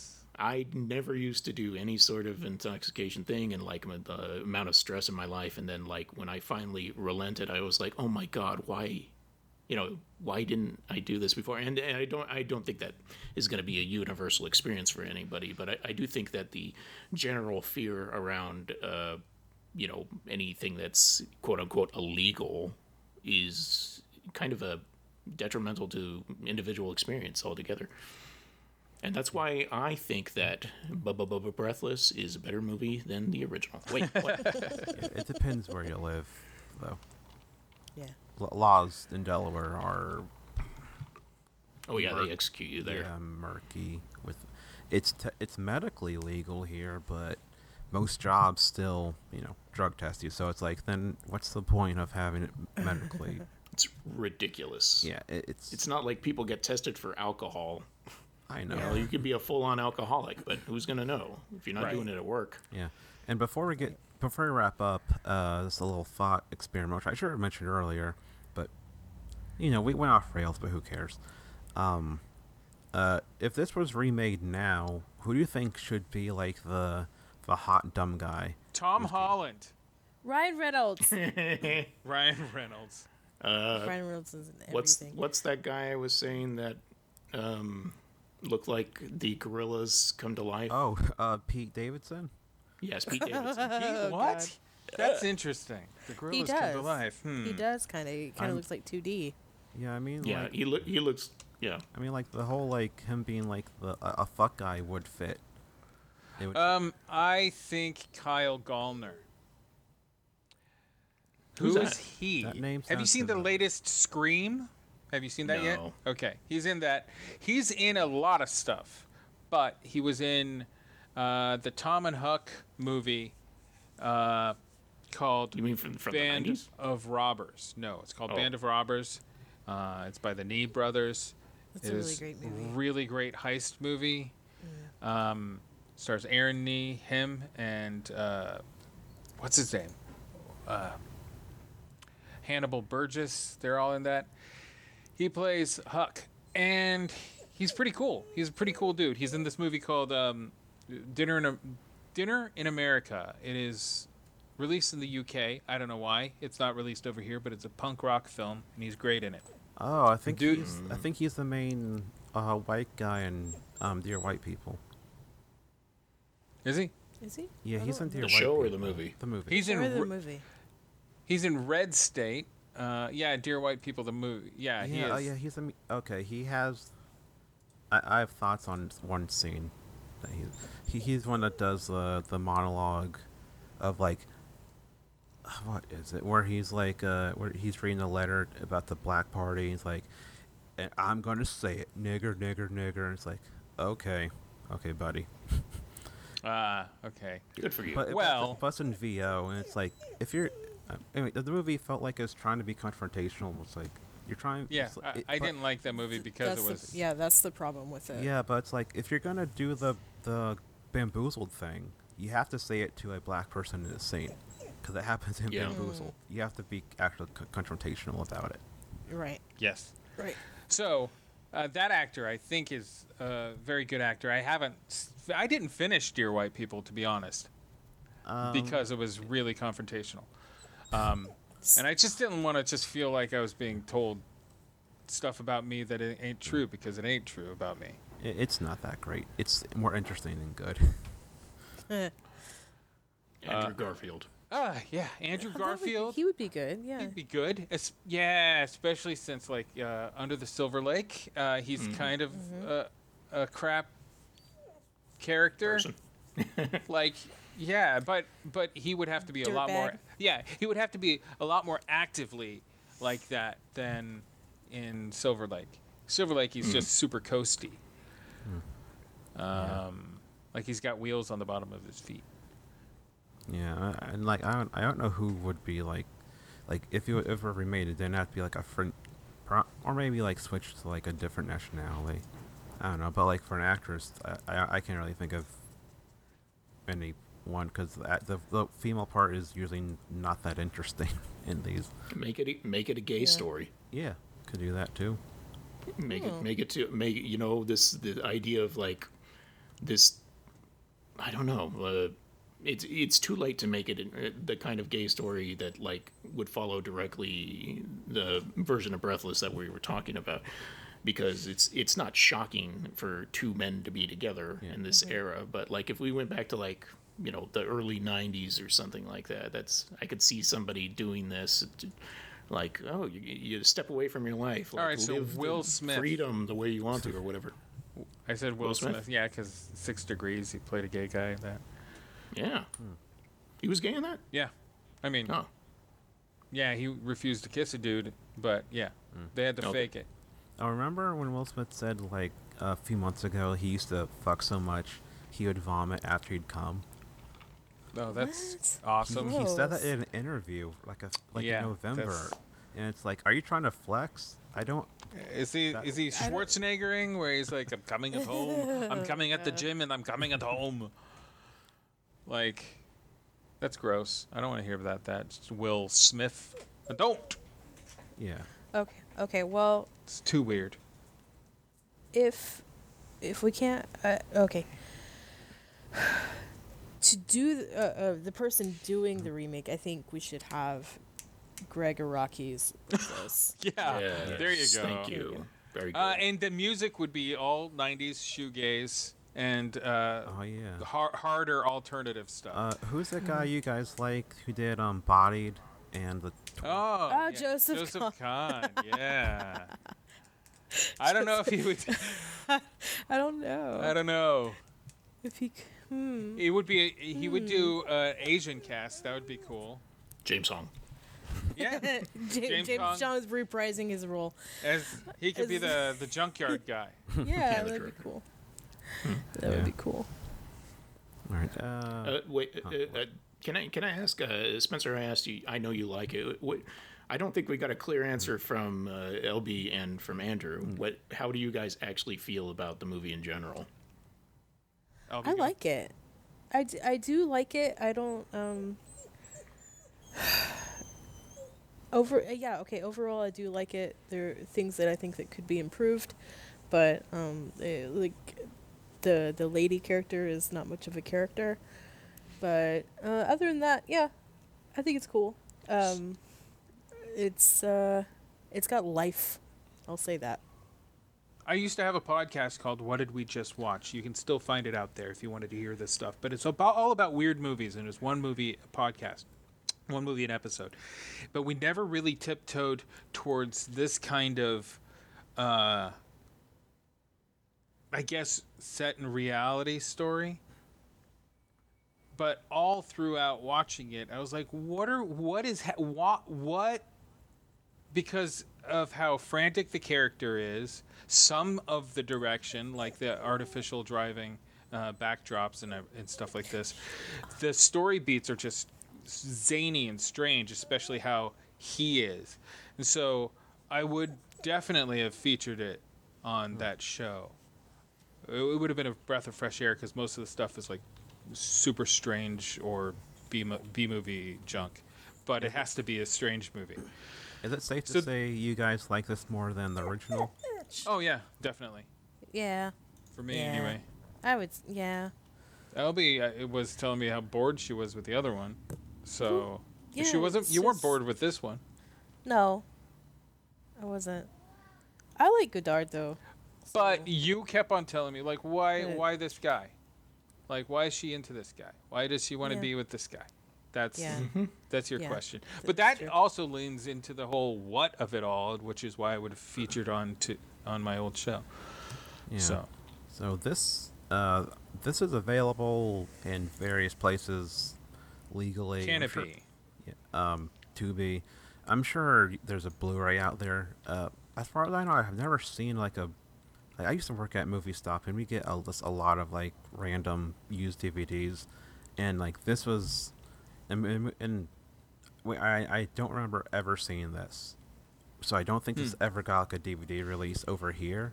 Maybe overseas, but No, it did. It did.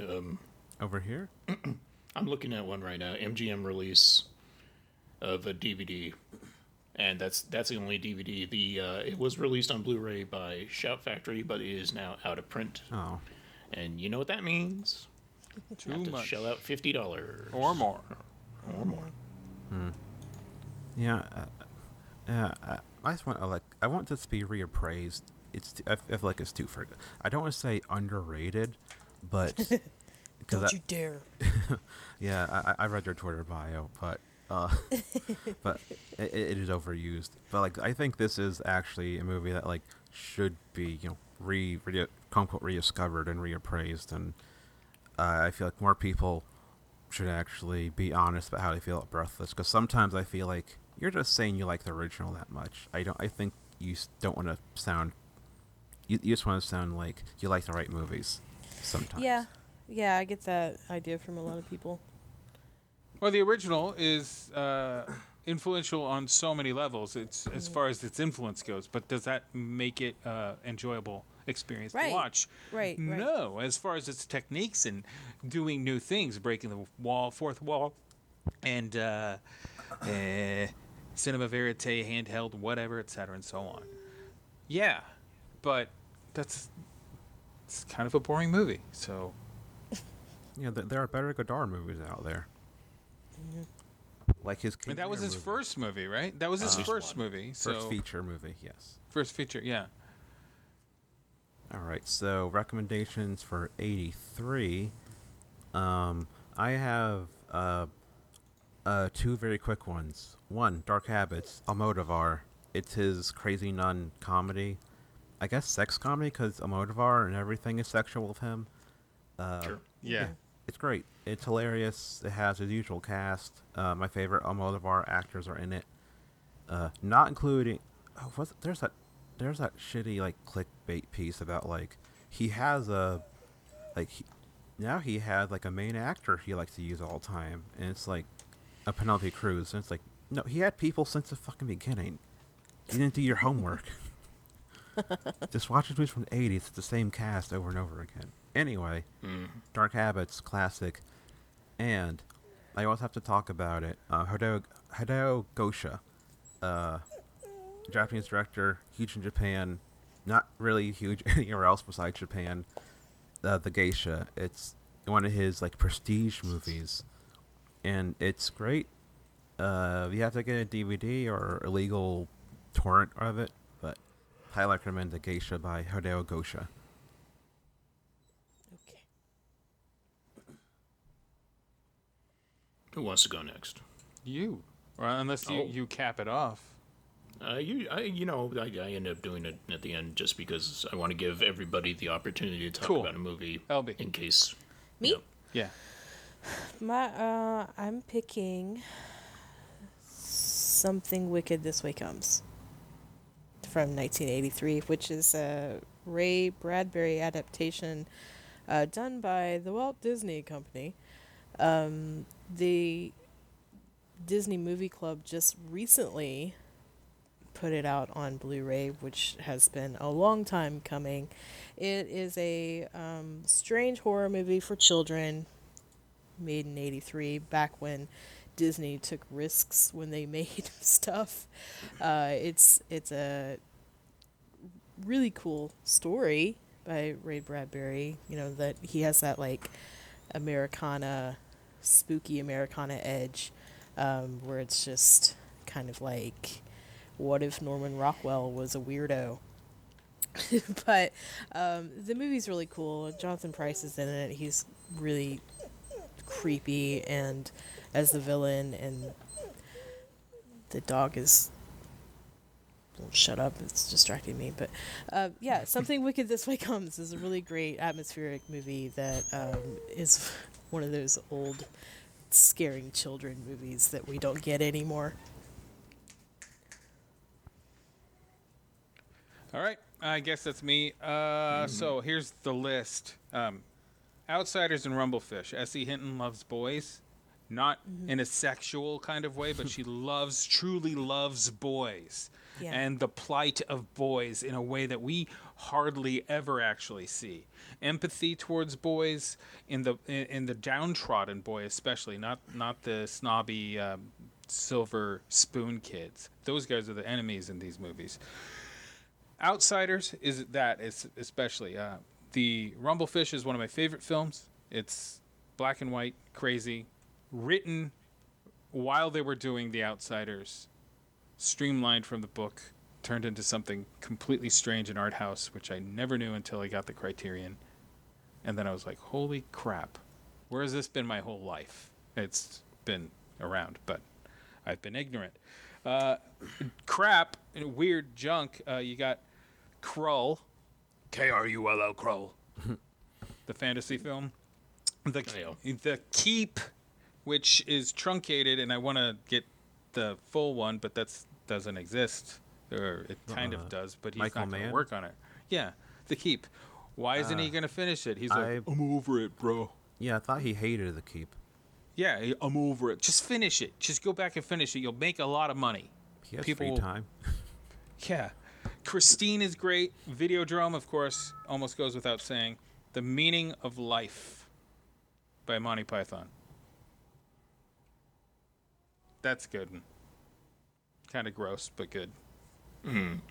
It's them pulling The Meaning of Life. It's them pulling out all the stops on taste, because all their other stuff was kind of like edging towards bad taste, and this one's really completely bad taste in a good way. Yeah. It's offensive to the rest of us. Yeah. I didn't get offended by the others.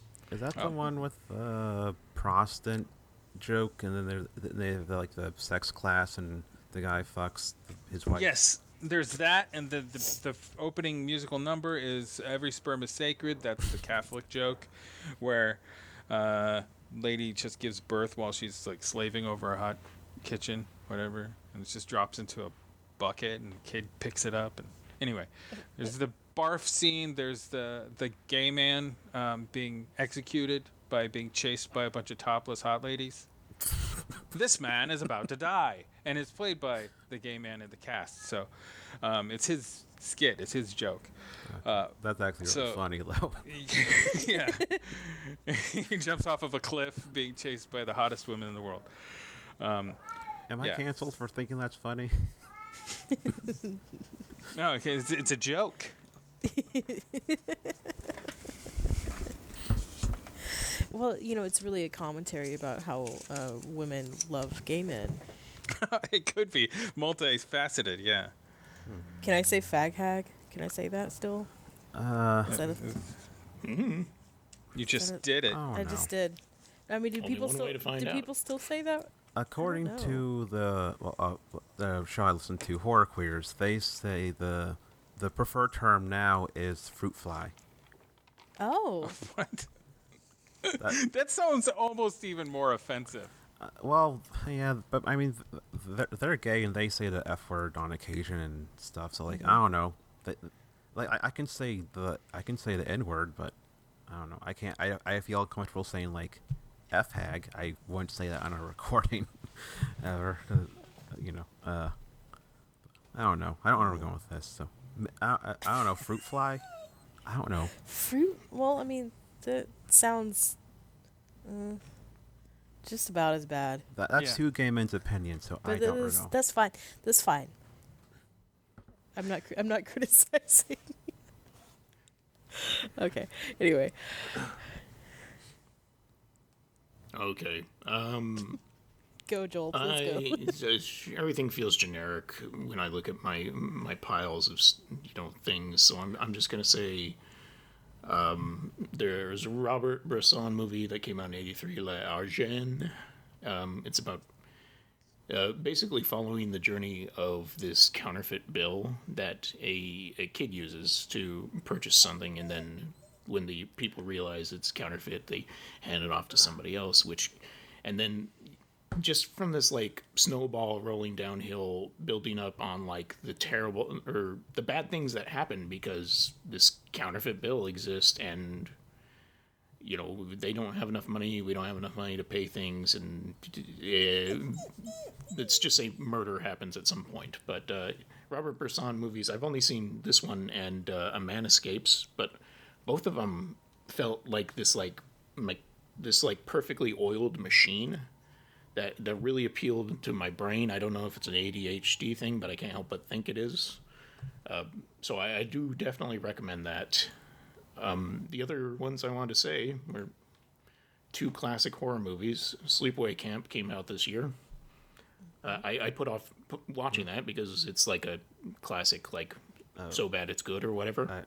Sure. And I like it. You do? Okay. I think the ending is as batshit crazy as everybody says it was going to be. And I almost fell asleep. That movie almost. Well, I think it's batshit crazy because it's like so obviously not the person that we've been following the whole movie in the reveal. Yeah.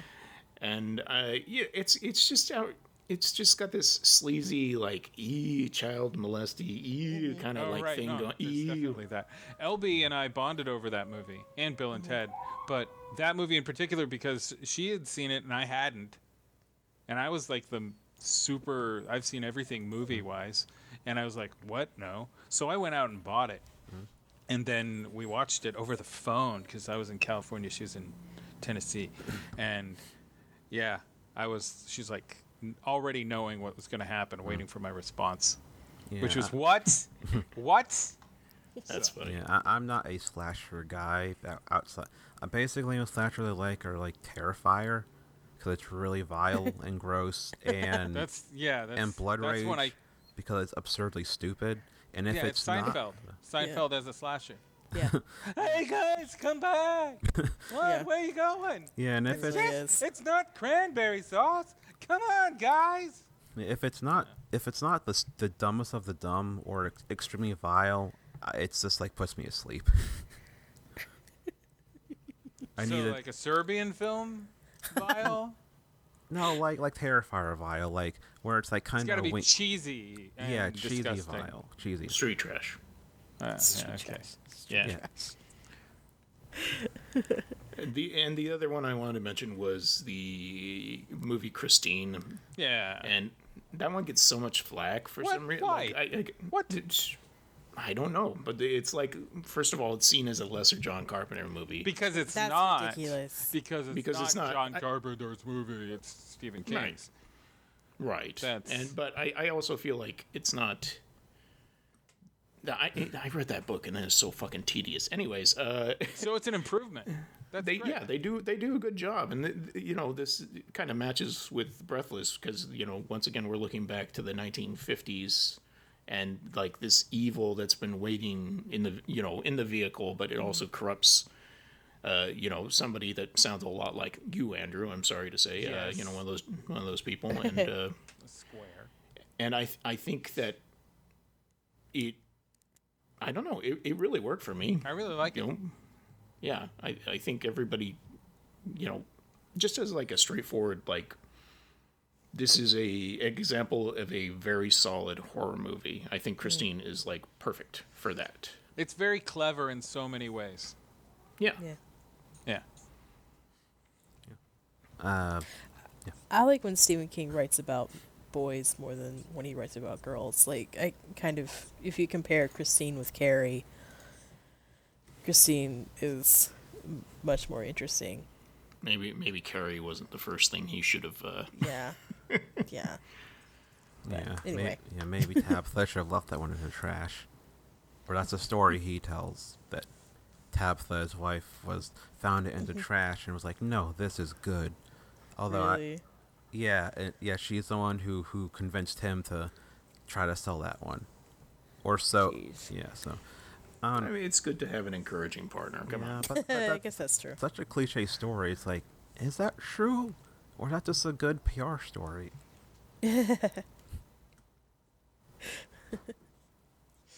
Oh well. I have no answer, but I have to feed my cats. Cool. All right. Okay, my cat decided to join me. There you go. This episode will come out probably in March, because this is mid hiatus, because I needed to just kind of slow down, get back into school and life shit. Listen to the bonus episode we put out if you want the full reason why. And yes, so LB, Andrew, what Grumpire wise will be out by then? And I should also say my article I pitched a year ago. It probably was going to be like Another year. Yeah, really. Until I'm done school, until I'm in college, so which will be like next winter. Okay. That's fine. I don't know. We're just doing our thing. You know, we don't have like a lot of stuff planned.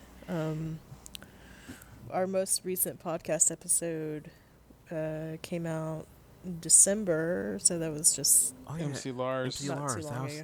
That was such a fun surprise. Yeah, yeah, we got MC Lars talking about the Jerky Boys and why he likes the Jerky Boys, but why he does not like Half Baked.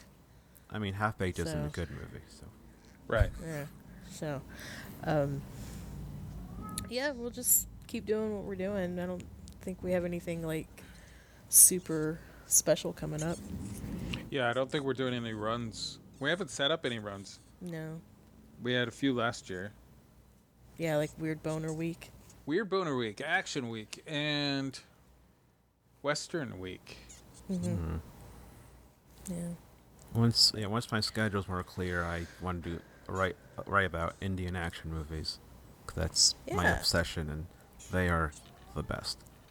They're 3-hour epics and so good. They're just too long. All Indian movies are 3 hours long. I know. They're just too long. I can't commit. But there's singing and dancing every like half hour. It's great.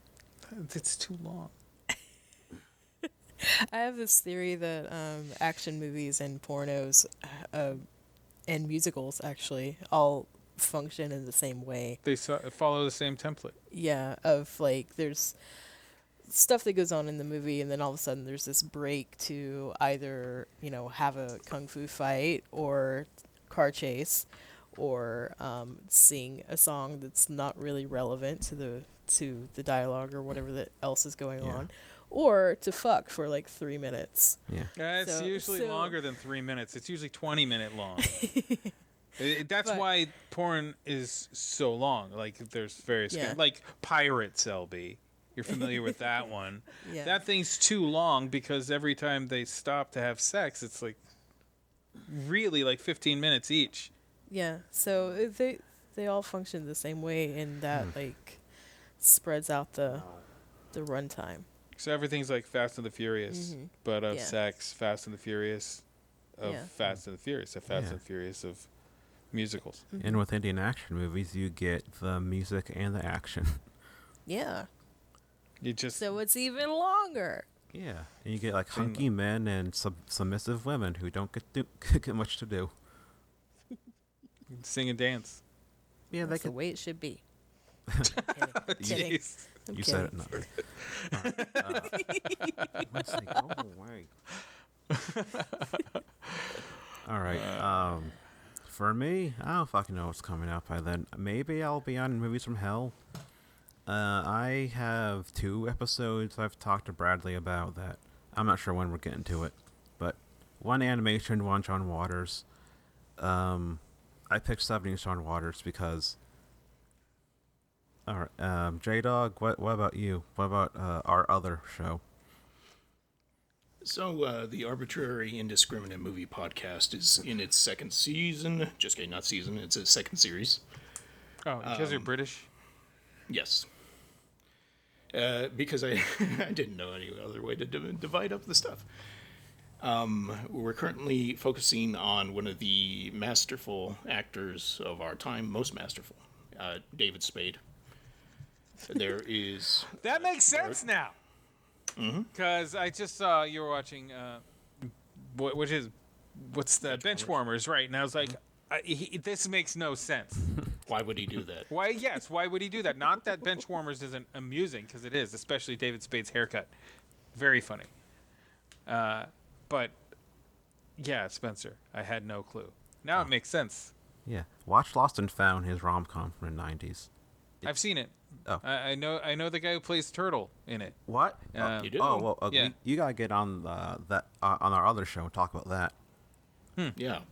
We'll definitely have you on for that. Definitely. Okay, cool. Yeah, so we've got a one episode on the Wrong Missy and one on Lost and Found. The next upcoming episode, I don't know when this is going to be released, but I don't really care, is going to be... I'm not sure if it's Benchwarmers. Well, yeah, I mean, why wouldn't I release the next one we're going to record? Yeah, hopefully with my childhood friend, Jamie. I've known him for over half my life, so I guess childhood friend. I guess teen years counts as childhood, but... Yes. You could say formative years. Yeah, formative years. I've known him for over half my life. We met when we were... I think he just turned 15, and I was 15 already. So, yeah. Excellent story. Yeah. We'll talk about it on episode, I probably. There's not much to the story. Anyways, the entire premise of the Arbitrary Indiscriminate Movie Podcast is that we talk about the movie, but really it's just like, let's just tangent. Let's just go where we want to go. Noodles. And it's intended to be like hanging out with your friends. I hope it gives that attitude. But if you want to check us out, we're all over the place. The normal iTunes or Apple Podcast and Spotify and, a ditch. Like if I drop like a CD with an MP3 on a ditch, that might happen. Yeah. And, you guys will be on for 2 more episodes. One, actually, I have to talk to you when we're done recording about that. We're recording this one. And one, Trans Europe Express. Right. Which, I don't know, I won't have much to say about that one. It's weird, but I don't know how to talk about that one. Okay, And we'll handle it. Jules and Jim, which was like, oh, that's a normal movie. Is LB okay? I don't know. I think I just wanted an excuse to watch something like that because I actually haven't seen it. So. Oh, okay. So you'll have my fresh opinion. Oh, I remember all this. This was a long time coming because you gave us a big list and some were taken and some weren't. And LB was like, I guess those. But like some of those, I guess, or you've already done one. And Trans Europe Express, I was like, oh, fine. And then Jules and Jim, I guess, was just a straggler. Yeah. I mean, it's not your brand is more what I'm getting at. But yeah. Yeah, maybe not. Is it like for people who like Breathless? I've never seen it. It's been on my Netflix DVD list at this point for probably 6 or 7 years. I just keep moving it back every time it gets close. So. Not today, Jules and Jim. Can we just watch Benny and June instead? Sure. No, I don't know. No. Hey, that has some very good slapstick.